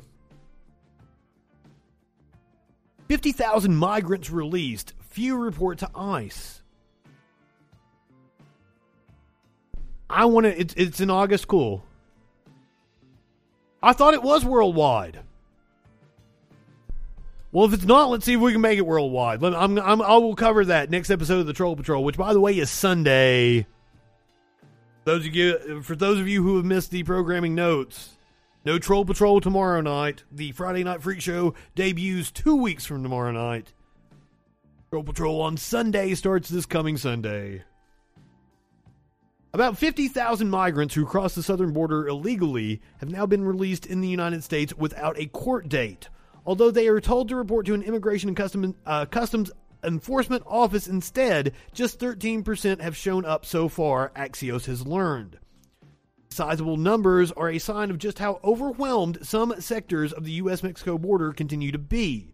A single stretch covering the Rio Grande Valley had 20,000 apprehensions in a week. The figures also show the shortcomings of recent emergency decisions to release migrants. It's unprecedented for agents to release migrants without an official notice to appear in court. Where it has occurred recently, migrants have instead been given a list of addresses and contacts for ICE offices across the country and told them to report to one of them. The hope has been for migrants to show up at these offices after reaching their final destination to get work permits. That seems reasonable. Just 6,700 migrants who crossed between mid-March and mid-July showed up at ICE offices as of Monday. One source briefed on Department of Homeland Security data told Axios 16,000 have not shown up and past the 60-day reporting window they were given. That's 2.4 no-shows for every one that has checked in. Another roughly 27,000 migrants who crossed were released during the same time frame have yet to turn up but remain within the 60-day window for reporting. One DHS official emphasized that nearly 70% of migrants are within the 60-day window or have indeed reported to ICE. I would assume most of these are asylum seekers.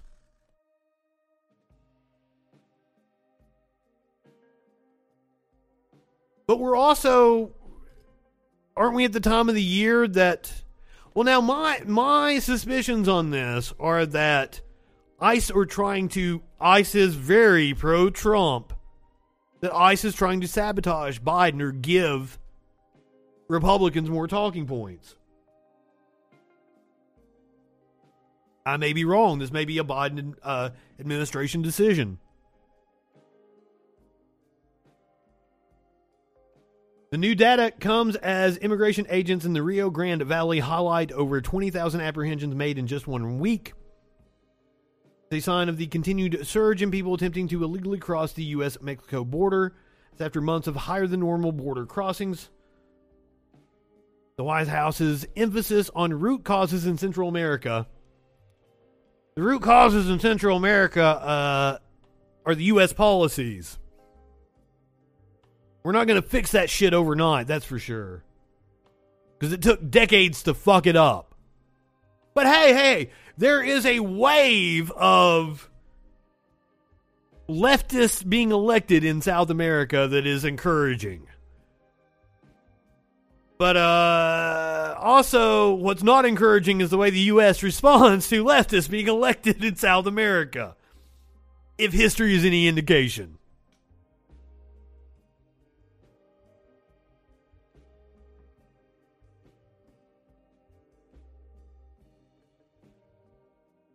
All right, let's check out this New York Post. This was not something I had planned. Let's check out this New York Post article that says we got video that shows the moments two NYPD cruisers collide in Brooklyn.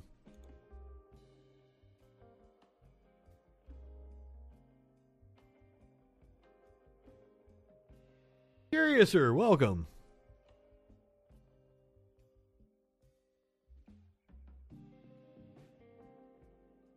Glad to see you.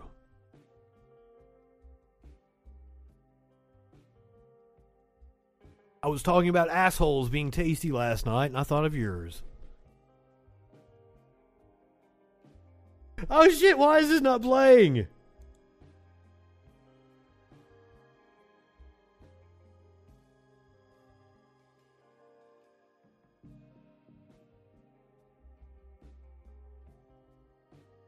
Okay, maybe this will show it to us.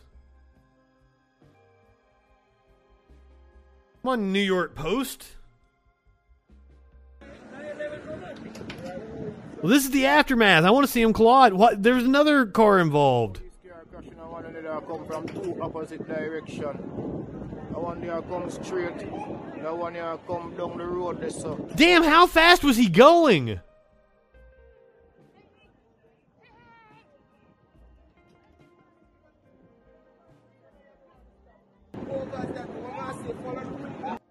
We've got to see this original video. I thought that car was involved originally. I guess it was the SUV here.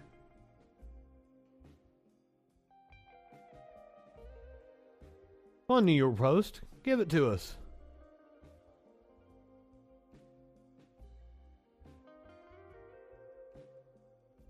Yes, I always enjoy it. I want the Schadenfreude from it. Here we go.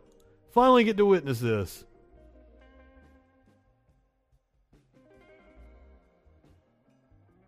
Damn! They're both speeding. Neither one of them stopped at the intersection. Holy fuck. Let's watch it again.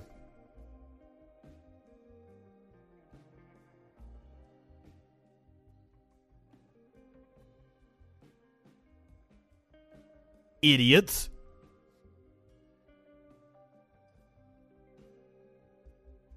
This happened this afternoon. Let's hope it's not a canine unit. I don't want to see a puppy get hurt. Also, canine units should be outlawed. That's a cause I'm going to take up. Like, it is abuse. Not only is it abuse on people that get arrested, they sick the dogs on. It is abuse towards the dogs. Keystone Cops, exactly. Well, that's not the only cop story that we have tonight. Let's, I believe this one also comes to us from the New York Post. A little more salacious stories. Cops bought booze, lap dances during undercover strip club probe, but made no arrests.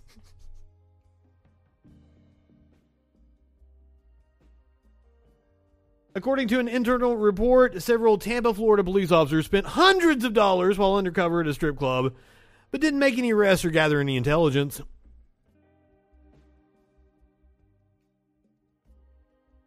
I mean, at least they patronized him. I support sex work. So, hey. Police officers in Florida dropped hundreds of dollars on drinks, cigarettes, and lap dances during an undercover operation at a strip club, but made no arrests and didn't report any intelligence. An internal affairs report shows. Was this like fucking Dangle and Garcia and fucking Clementine going to the fucking strip club? Tampa Police Sergeant Daniel Rhodes was suspended for a day and removed from the department's street anti-crime squad. Suspended for a day. Following the internal probe into the January 2020 visit to the Gold Club, where an unspecified number of undercover cops spent $421 during the 3-hour visit. Actually, at a strip club, spending $421 during 3 hours is kind of lame. So, I take that back. You could have spent way more money on those girls. The officers advised they spent the money on the cover charge, drinks for themselves, drinks for the dancers' friends, shots for the bartender, a pack of cigarettes, a cover charge for the lap dance area, and one lap dance each. Because they just wanted to go to the back and see what was going on. The gallivanting undercover cops, however, didn't receive any intelligence from a dancer at the club who had purported ties to a shooting suspect in Tampa's Ybor City section. The officers also made no arrests during the alleged fake operation.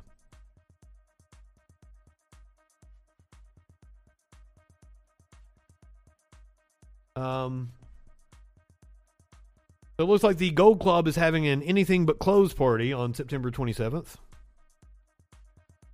Happy hour is from 4 to 7, just so you guys know. Be sure to tip the ladies.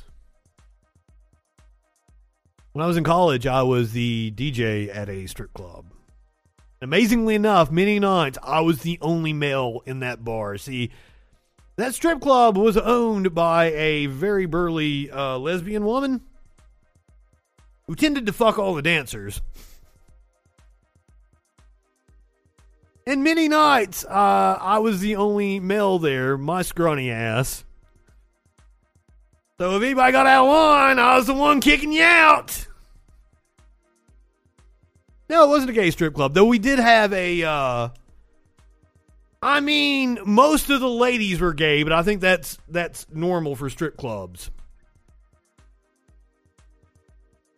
In case you guys didn't know that, like, there's a lot of resentful women that like to make men come up off of their money and then go home to their lady friends.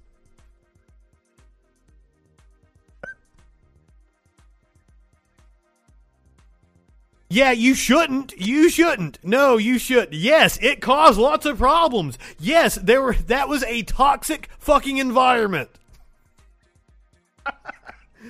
And holy shit. You're absolutely right, Adam, for the very reasons I stated. Oh. But hey, you know, I'm Justin Freakin. What other job am I going to have when I'm in college, right? Well, before that, I was the DJ at a roller rink for, like, fucking kids, but I don't fuck kids. Not fucking kids. No. I was the DJ at a roller rink for, like, 2 weeks. Oh, yeah, well, you can't blame me. I was just there to get my $40 in cash under the table on weeknights, and like it was significantly more on the weekends. It was like $80 a fucking night. Life Studies Model. Is that the people that go in and do the... Well, you didn't have to say it was Fuzzy Holes. Everybody loves the name of the strip club that I work for, and it was all like... It was well known, and they're like going around the college, like, oh, you're the DJ at Fuzzy Holes?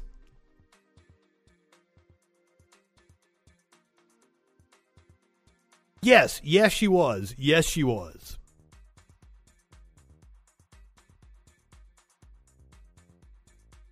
I'm just telling you what, I'm just relaying my experience to you.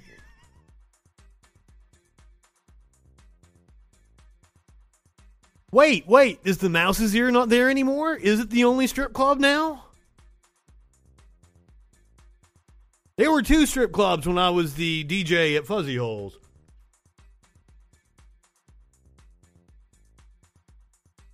And one night, all the girls were like up in the booth, and they were talking about having there was a pole dancing contest at the other club called the Mouse's Ear.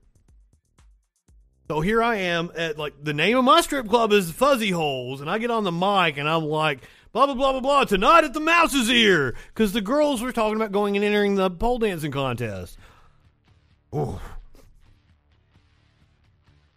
One time I had, the first 3 or 4 years that I worked in broadcasting, I worked for East Kentucky Broadcasting in Pikeville, Kentucky. I left... Went and worked as a photographer for a little while, and then went to work for the other station in East Kentucky, which was Q95. And I didn't have to ever answer the phones at Q. Like when I was at East Kentucky Broadcasting, I was a board op, so like I was there on the weekends. I'd have to answer the phone because nobody else was there. Well, at Q95, I was the news director. I moved up, and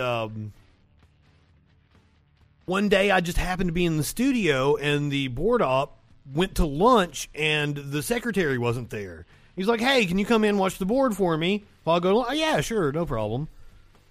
So I have to answer, like, first time the phone rings, pick it up, East Kentucky Broadcasting. Oh, shit! Luckily, it was, like, the salesperson, like, the sales manager. And, like, they completely understood that, like, I spent 4 years fucking answering the phone. You should quit smoking. I feel so much better 5 years after I quit smoking, 6 years? I don't even remember how long it's been now. I know it's hard. I spent many years trying to quit. Yeah, they're already drunk and women are dancing around. They don't fucking know what strip club they're at. Adam is not high enough for this trip. Oh, shit. You guys want to talk about the Proud Boys? Let's talk about the Proud Boys. Apparently, they crashed a school board meeting to protest critical race theory. Proud Boys are raising the temperature in Nashua, New Hampshire by showing up at school board meetings in their black and yellow uniforms and with their faces covered to protest anti-racist education. Their presence is menacing in addition to an already tense situation. Like many communities across the U.S., Nashua, New Hampshire's second largest city, has become a flashpoint for national culture war issues. Discussions over school mask mandates in the past grew so heated that police are now present at each meeting. Damn. Yes, that strip club was in Tampa. That's where the cops were going to the strip club. But it's the latest moral panic du jour that's attracting members of the far-right street-fighting gang critical race theory. Critical race theory originally applied to a 40-year-old academic movement focused on deconstructing systematic racism. As of late, the term has been co-opted by the GOP and Fox, who've claimed that any discussion about race in classrooms is racist. As a result, the issue has roiled school boards meetings across the country. Local activists posted photos of the group loitering by the school building holding flags, flashing their trademark white power, WP, for those who don't realize it. Oh, Tones, you got a pussy stick.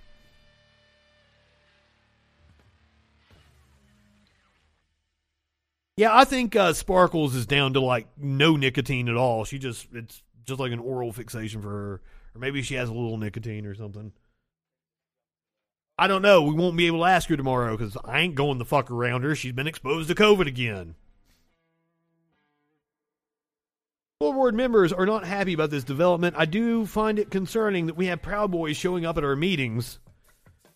If the Proud Boys are, on the side that critical race theory is racist, then you should probably be, for critical race theory. Just be on the opposite side of the Proud Boys, and you're probably going to be on the right side of history.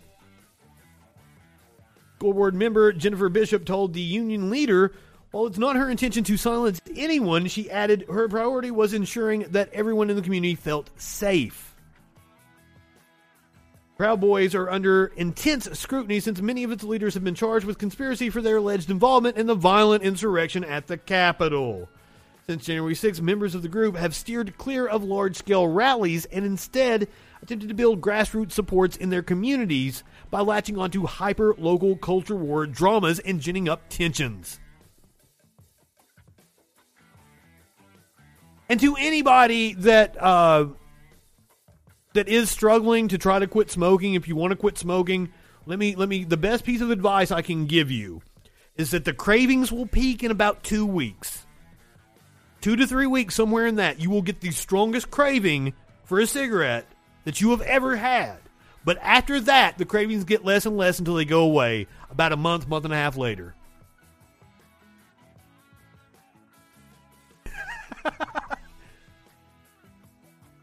No, Tones, no. I was not trying to shame you. Now, that's what Randy calls it on South Park, pussy sticks. So I always make fun of Sparkles for having her pussy stick.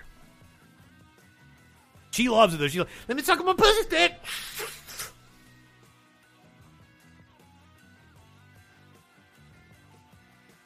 All right, from New Hampshire to Florida, it's the same goddamn thing. Florida has banned critical race theory, but they can't define it. Now, this is a Vice piece we're going to watch here. This should be interesting.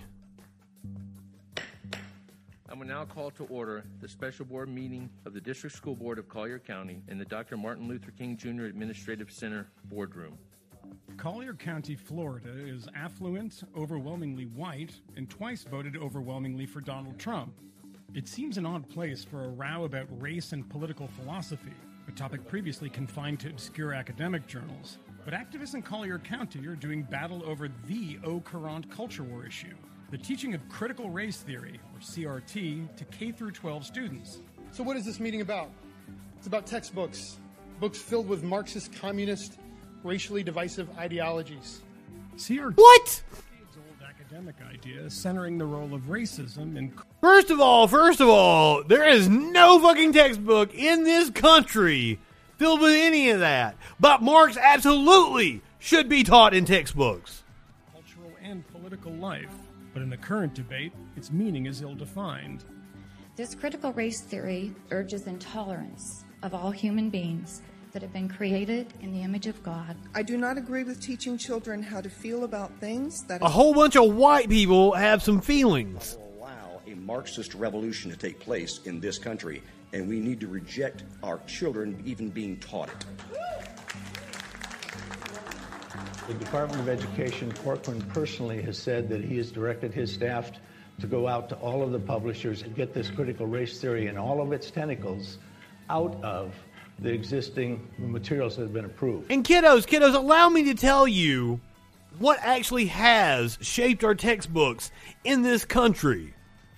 It's the United Daughters of the Confederacy, which went through textbooks all through the South, crossed out things that they thought was unfair to the Confederacy, and whitewashed anything having to do with race. That is the problem with our textbooks.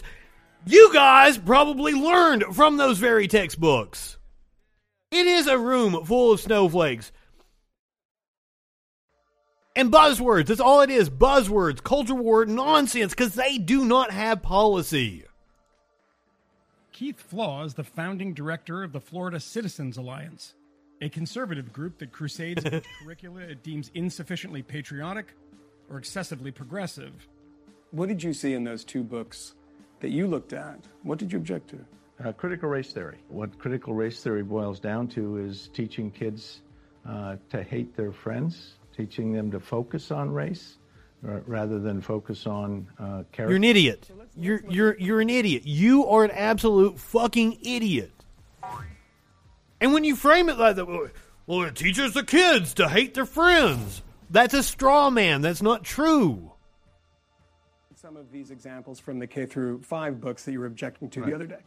What I did was go through the teacher's manuals that are used to teach these books. And what you find is that it builds the foundation for critical race theory, not on the 3 words of critical race theory, but it builds the foundation on culturally responsive training, equity versus equality, social justice. So those are all innocuous terms in many people's minds, but when you look at how the left is now using those to drive the whole perspective of critical race theory. The left. I'm not sure there is one. There isn't. The terms, see, that's where most. No, I don't even mean the terms. I mean the concepts. What in the book conceptually do you object to that teachers will read this off? Culturally responsive training is a whole notion in the book. Equity versus equality is a whole notion. But that's in the book. Are you just repeating shit that Jordan Peterson said, dude? That the kids will read. No, that's in the book the teachers are using as a guide to teach the kids. Do you have the section where it says something about equity over equality? Is equity mentioned in the teacher's guide? I don't recall. No. He just assumed it. Is clearly identified. What is culturally responsive training? What does that mean? Culturally responsive training is a fancy term for multiculturalism. That's all they've got is Red Scare, satanic panic bullshit. This is from the homework our team did. So that's your language, not the language of the textbook. It's language we found in the literature. I don't know what you're looking for, Mike. I don't see anything in here that says that they're teaching critical race theory. I don't know about that specifically, but I am not a fan of Pearson. Subtle ideology that permeates. This is identity-based racism, Marxism. If it looks like a duck, talks like a duck, and walks like a duck, it's a duck. Despite a lack What are you talking about? of organized citizens, the board delayed approving material it previously found unobjectionable on a curious technicality. I do feel very strongly about this, so I'd like to make a motion to defer the vote today. None opposed? All right. Thank you all. Jen Mitchell is the vice chair of the Collier County School Board. It's not the book itself. In fact, you said it was a pretty good book. It's a great book. I objected to material that I saw on their website that I was alerted to by a citizen. What? Oh my God! So she says it's a great book, but they have Black Lives Matter on their fucking website. So it hurts her goddamn feelings. It's very clearly speaking about BLM and all these very controversial areas around race. Now that we're aware... Yes, we've allowed this shit to fester for decades. Maybe there are some things that might jump off the page and appear to be maybe not appropriate if we take a look again, knowing what we know now. So I think we just... So now that you know that they said Black Lives Matter on their website, you need to reevaluate the book that you already said was a great book. And make sure that, like, it's not sneaking some Marxist bullshit. Do you think we're stupid? You think we're fools? Yes. We need to do the best that we can to kind of create this bubble around our kids and keep that type of stuff out of the... Yes, you want your kids in a fucking bubble, an echo chamber. Just days after... So you can indoctrinate them with your bullshit. The Florida State Board courted controversy when it took up new rules explicitly banning K-12 teachers from, quote, teaching critical race theory. The measure had been championed by Florida Governor and likely 2024 presidential candidate Ron DeSantis. That is the most interesting thing, is what is going to happen between DeSantis and Trump. When does Trump blow up on DeSantis? Does DeSantis take a back seat to Trump? Does he, agree to be Trump's vice president or some shit? What is going to happen? We're still, a year or so away from this time bomb going off, though. The meeting. So I know you guys are going to consider the critical race theory prohibition, and obviously that's something that we've been supportive of in my office. We've got to have an education system that is preferring fact over narratives.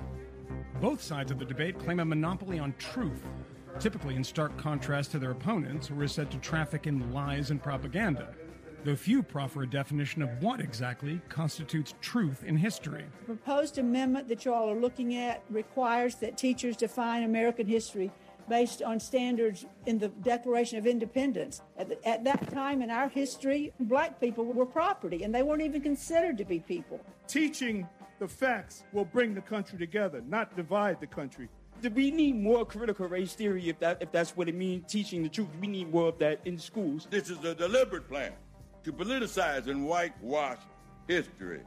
Thank you, Mr. Exactly. Eric Kirk. We say your time is up. Thank you. That fucking survey that he wants to institute in Florida. The truth. Allow teachers to teach the truth. Allow teachers to teach the truth. I'm okay with teaching legal theories in school. I would at least like fucking philosophy to be taught in high school. I think you should get fucking Aristotelian logic when you're in 7th or 8th grade, and you should be fucking debating Descartes and fucking Kant and shit once you get up to fucking senior in high school. Everything is a boogeyman to right-wingers. We're going to take a 5-minute recess because the court reporter needs it. Ma'am, Mrs. Actor, we will come to you when we come back in.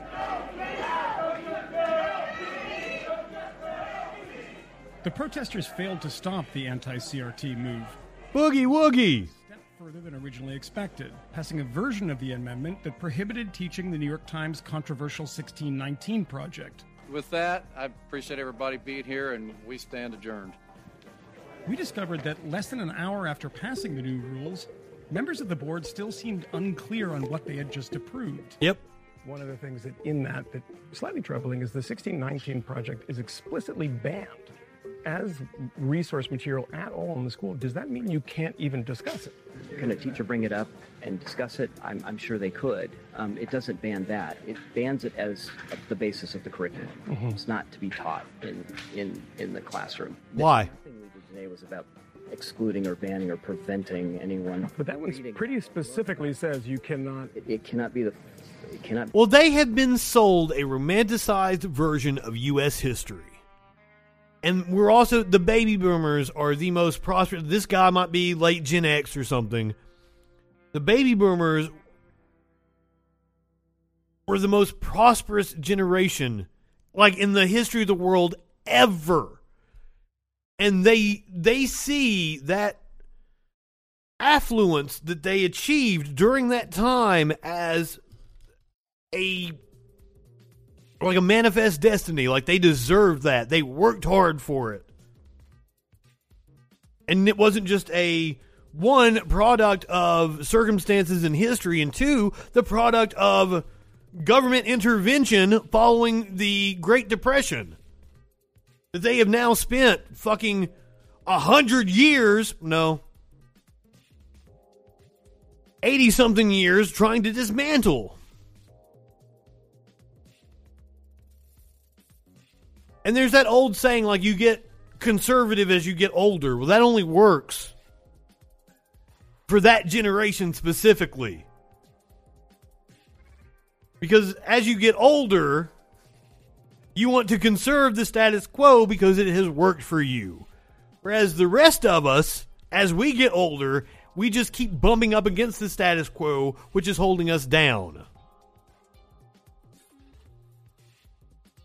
Exactly. They want to be able to indoctrinate fucking kids with not fucking kids. Don't fuck kids. That's bad.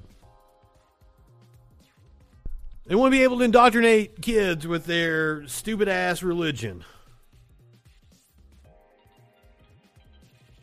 There's plenty of boomers that worked hard, I'm sure. But, like, the data bores it out that our generation, millennials, work far harder, are far better educated than baby boomers ever did. And we get jack for it. We own only like a fraction of the wealth that our parents did at this time in their lives. And yeah, they still aren't retiring. That was a problem in the broadcasting business. Is that the management is all these like fucking crusty old fucks that do not want to leave. We need those positions open for us, but it's not like it's not like the jobs are going to pay us commensurate to it anyway. They'll get younger people in that have been conditioned to accept less. That's the basis for the curriculum. Not exactly. The amendment is vague, stating that instruction may not utilize material from the 1619 Project. And this sentiment is spreading.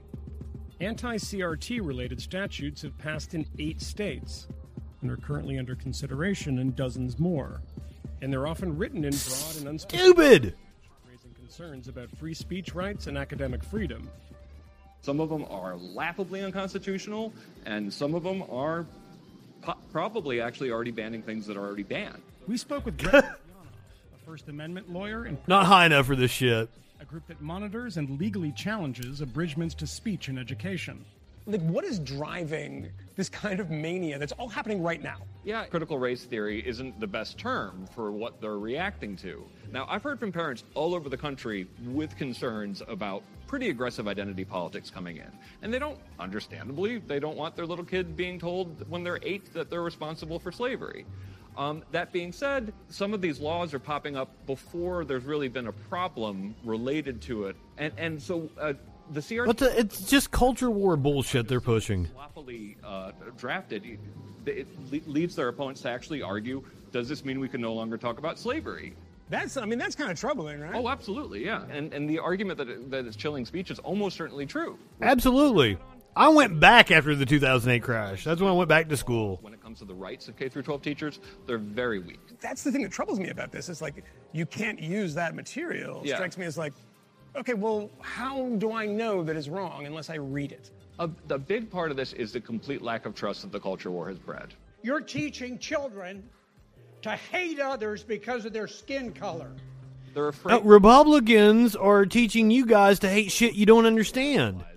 For political gain. That's all there is to it. Actually pedagogically sound. I'm willing to bet that's going to happen sometimes, but you shouldn't assume that's going to happen every time. You can't have serious discussions. I have seen curriculum for students as young as 4 years old. Yep. They are teaching them this ideology. You know, I talk about we live in certain times. And people that have never fucking read 1984 love to say, oh, it's just like Orwell. It's Orwellian. There is a great deal of moral and ideological certainty at this moment. And like, they employ newspeak. If you come from the point of view of certainty... Just like it's described in the book. Like, using CRT as a dog whistle to say anything talking about racism. The fundamental truths about the evil of the United States, it's understandable why people don't trust each other on these topics. It's just going to get more and more ferocious because everybody is culture warrior 24 hours a day now. Boy, howdy.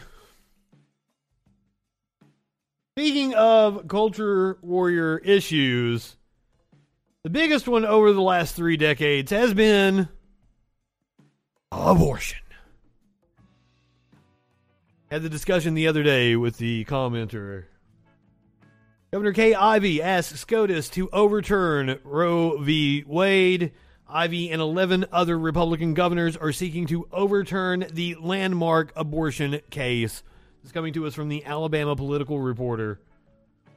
Governor Kay Ivey on Thursday joined 10 other Republican governors in signing on to an amicus brief led by South Carolina Governor Henry McMaster asking the U.S. Supreme Court to overturn Roe v. Wade, the court's landmark abortion decision. Now, when I was talking about abortion with the commenter the other day, I didn't even bring up the reason why abortion was legalized in the first place, or the hearings that led to the court ruling that legalized abortion. There's a series of hearings about a chemical from the UK that was causing mass birth defects, and women were having children that were like suffering for a couple of years and then dying. And they went to Congress and gave this powerful testimony. I believe you can look it up on YouTube and watch it. About how they should have the choice to terminate a pregnancy that's just going to end up with a child suffering. And that is the roots of the movement that led to Roe v. Wade.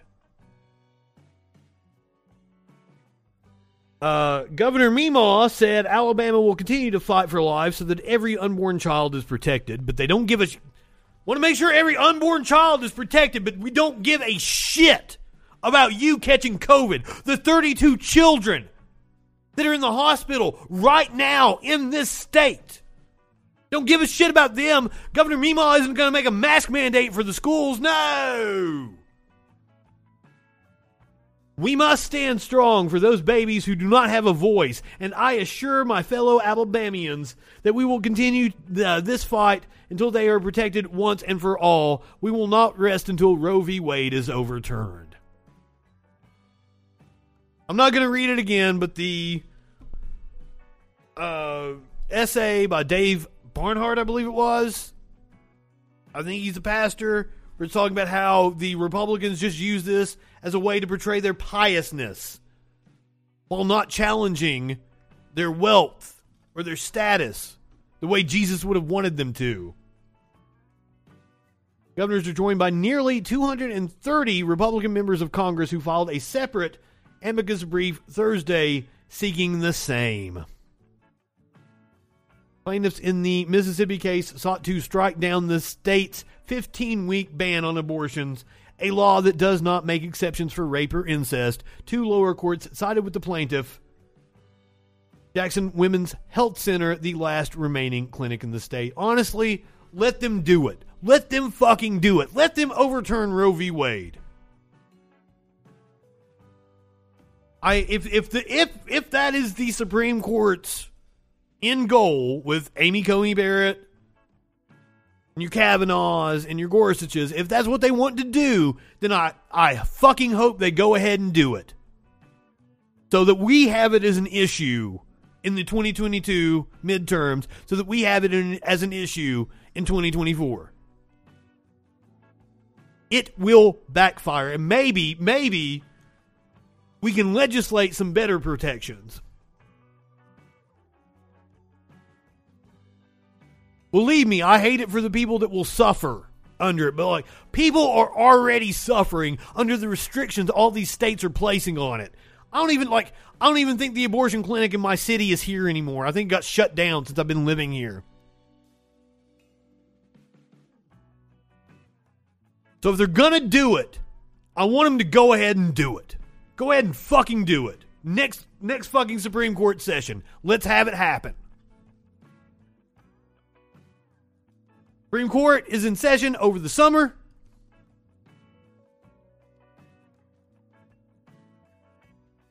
Let's have it happen during that session just in time for the 2022 midterm.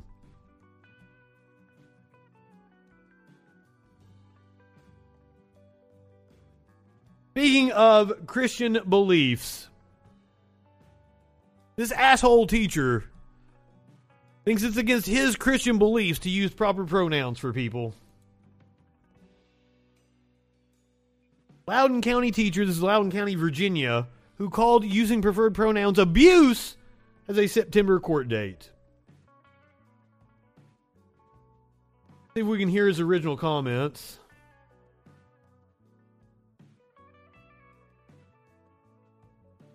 Turd indeed.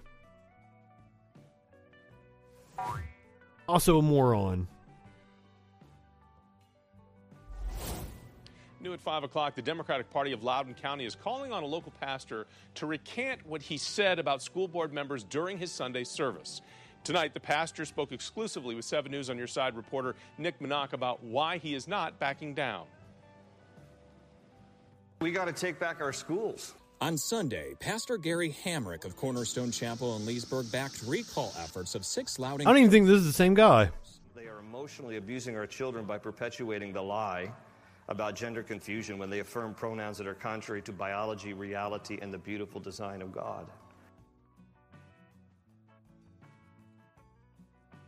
We're not. So they need to be held accountable. Pastor Hamrick decided to take action after the school district put teacher Tanner Cross on administrative leave. Yes, Tanner Cross, that's who we're talking about. I'm a teacher, but I serve God first, and I will not affirm that a biological boy can be a girl and vice versa, because it's against my religion, it's lying to a child, it's abuse to a child, and it's sinning against our God. Sir, I've read the fucking Bible. Apparently you haven't, because you know what? It has zero to say about a child's gender. But what it does say is not to judge other people, to turn the other cheek, and to love everyone. You're an asshole and a hypocrite. Cross spoke out against Policy 8040, which says LCPS staff shall allow gender-expansive or transgender students to use their chosen name and gender pronouns that reflect their gender identity. On Sunday, Cross's congregation applauded him, and so did his pastor. If we as Christians are being silenced today... Applauded him But now, the Loudoun County Democratic... for going against the Bible. Hamrick to recant what he said. Child abuse is a crime, and for him to go up and accuse our school board members of that, I think it is dangerous. She says it is. Remarks on Sunday, school board members were already receiving death threats. I am very fearful that this will just aggravate that. Pastor Hamrick told 7 News he won't be recanting what he said. My comments are simply trying to affirm the biological value of how children are created in God's image, male and female. And anything... Not true. Not true. Not true. I am just trying to affirm that you're a fucking idiot. There is no God, sir, and your beliefs about God have no bearing on public policy.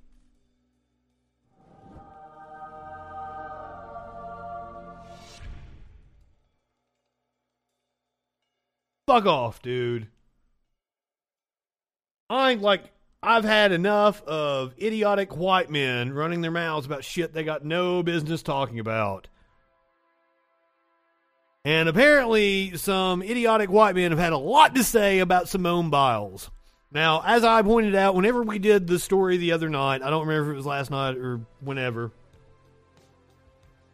I don't know anything about sports. I was like, apparently she's the greatest gymnast of all time, as I understand it. Well, I read up on it last night. Holy fuck, the woman has 3 different fucking moves named after her that nobody else can do. Like, it is objective that she is the greatest of all time when it comes to gymnastics. And what it was like, gymnasts are scored, and like you get a difficulty rating for what you attempt, and they are routinely scoring her difficulty less than what it should be, supposedly because they don't want to encourage people to hurt themselves trying to compete with her. Bullshit. And I didn't even think about the fact that she was on the team that Larry Nassar was a part of. The serial sexual fucking abuser. Meet the Doughboys with 0 athletic medals who decide to call Simone Biles weak. So there's Charlie Kirk. Here's a picture of Piers Morgan.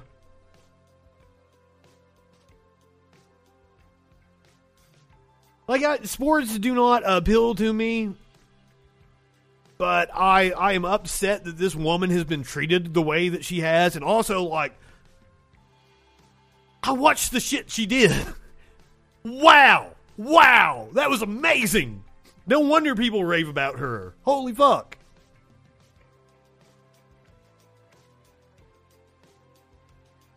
After 4-time Olympic gold medal winner Simone Biles dropped out of the final individual all-around competition at the Tokyo Olympic Games, she was greeted with an outpouring of support from her fans. Good, take care of your mental health, that's what everybody's been saying. But some conservative media men, however, were not sympathetic to Biles' situation and decided to make her withdraw from the competition into their latest culture war lament about America growing weak compared to its past glories. Now, I saw a lot of people were like, well, it's like Jordan walking out during Game 7, yada, yada, yada. As people pointed out, Jordan quit and went and played baseball for a few years to take care of his mental health after his dad died. Dumb fucks. Conservative Clay Travis appeared on Fox News Tuesday night and implied that Biles had never learned how to overcome moments of discomfort and challenges that arise during the course of athletics. Apparently she's competed with multiple injuries as well, despite the fact that she's been competing on the world stage for years and has won 4 Olympic gold medals. Turning Point USA founder Charlie Kirk, who we're going to watch, had this to say. Simone Biles, who's obviously a very talented gymnast, decided not to compete. Charlie Kirk, who is obviously a dumb fuck, decided to open his mouth in the gold medal competition. Now, she probably could have just competed and just kind of checked the boxes and they would have got a gold medal. Simone Biles says, this Olympic Games, I wanted to be for myself when I came in, and I felt like I was still doing it for other people, as she cried after the team event on Tuesday. So that just, it like hurts my heart because doing what I love has been kind of taken away from me to please other people. Yeah. Point, Simone Biles. You're representing your nation, you're selfish sociopath. You kidding me? Today it's like, you know what? I'm not going to do something stupid and get hurt. It's just not worth it. Especially when you have like 3 amazing athletes that can step good on her. To the plate and do it. So you know who has the gold medal? Russia. So? Russia. So? I have to go look at these 4'11". Apparently, they won a gold medal in sharpshooting as well, and you guys have a problem with that. Russian Olympians chewing on their gold medals, smirking at the Americans. I'm not okay with that. But honestly, that's where we're headed. We are raised... Well, I mean, facts don't care about your feelings, sir. You're going to have to be okay with it. If you're not okay with it, why don't you fucking train and go to the Olympics and do something about it, you jackass? A generation of weak people like Simone Biles. Again, if you want to be... If she got all these mental health problems, don't show up. She's an incredible athlete. Of course she's an incredible athlete. I'm not saying... She'd kick your ass. The greatest gymnast of all By the way, Fuck. The other night, I believe it was a Charlie Kirk speech, wasn't it? That I played, and I was like, sir, like, I would like to see you say that to Shayna Baszler. Shayna Baszler responded to him about the Simone Biles thing. And it was Charlie Kirk talking about how, like, men are stronger than women. And I'm like, yeah, I'd like to see you fight Shayna Baszler. Shayna Baszler responded, it's always funny to me when people that haven't ever been considered the best at taking a crap in their own household try to tell someone how to be the best in the world at anything.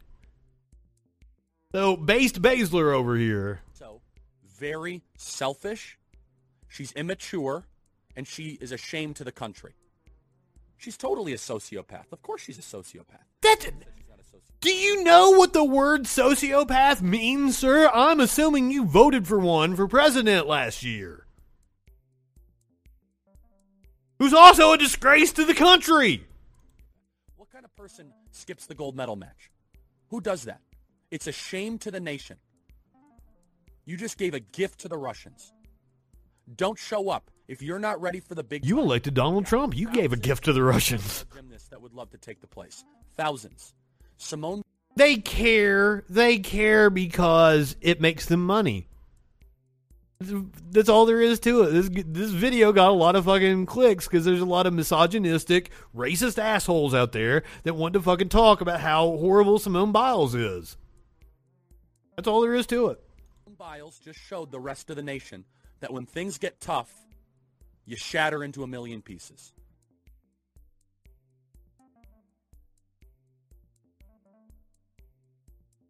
At Walsh of the Daily Wire, I think I played that clip last night.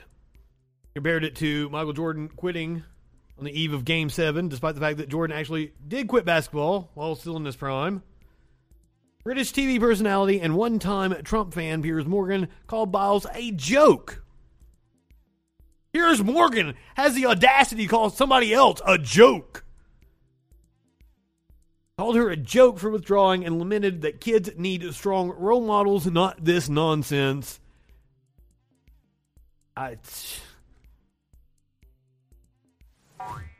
Morons. Absolute.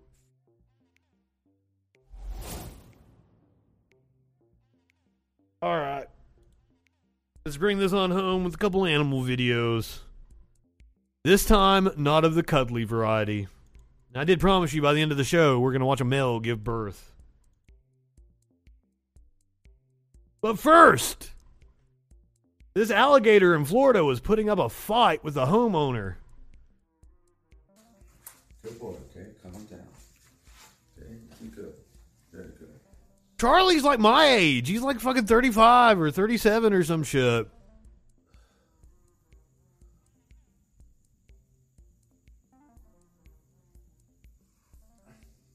He's just hanging out. Like, if you leave him alone, I assume he's going to go away, right?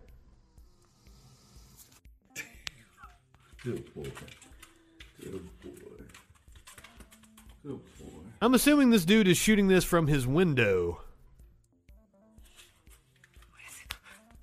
A little bitch years old. Exactly.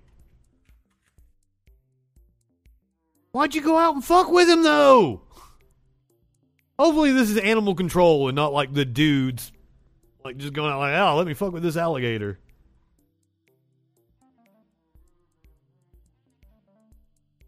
Yeah, I wouldn't like being choked like that either. Now, some people are into it. Be sure to ask for consent beforehand. It wasn't as fun as I thought it was. I was hoping he was gonna put up a real fight. Because Florida man. That's what I'm saying. Florida man might very well go out and fuck with the alligator. But it did appear to be a trained professional with one of those poles. All right, so a male seahorse was brought to the Clearwater Marine Aquarium for buoyancy issues. Turns out the buoyancy issue they were facing was they were just pregnant.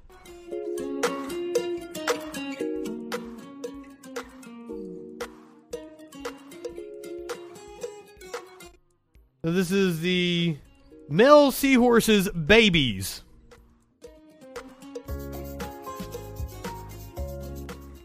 And that music is probably copyrighted by some fucking... There's a whole lot of companies that find viral videos and they claim copyright to it.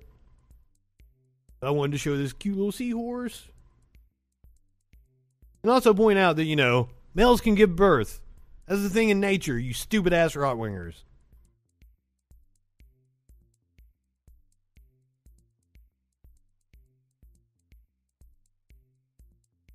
I mean, I'm not a fan of animal. I get the thing about, like, with Sparkles the other night with the puppy video was like, I tried to get Sparkles to go with me to the shelter. Like, let's make it a once a week thing. Let me go down. Like, we'll take out a puppy for a walk. We'll play with the older kitties.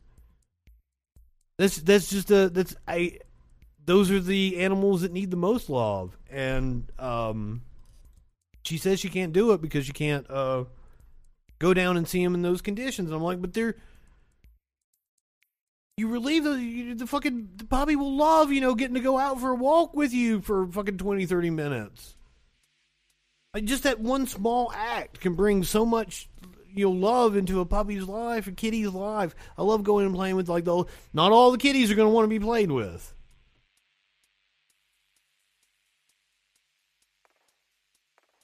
That's like a Danny DeVito, Arnold Schwarzenegger movie, isn't it? Where he had the artificial womb.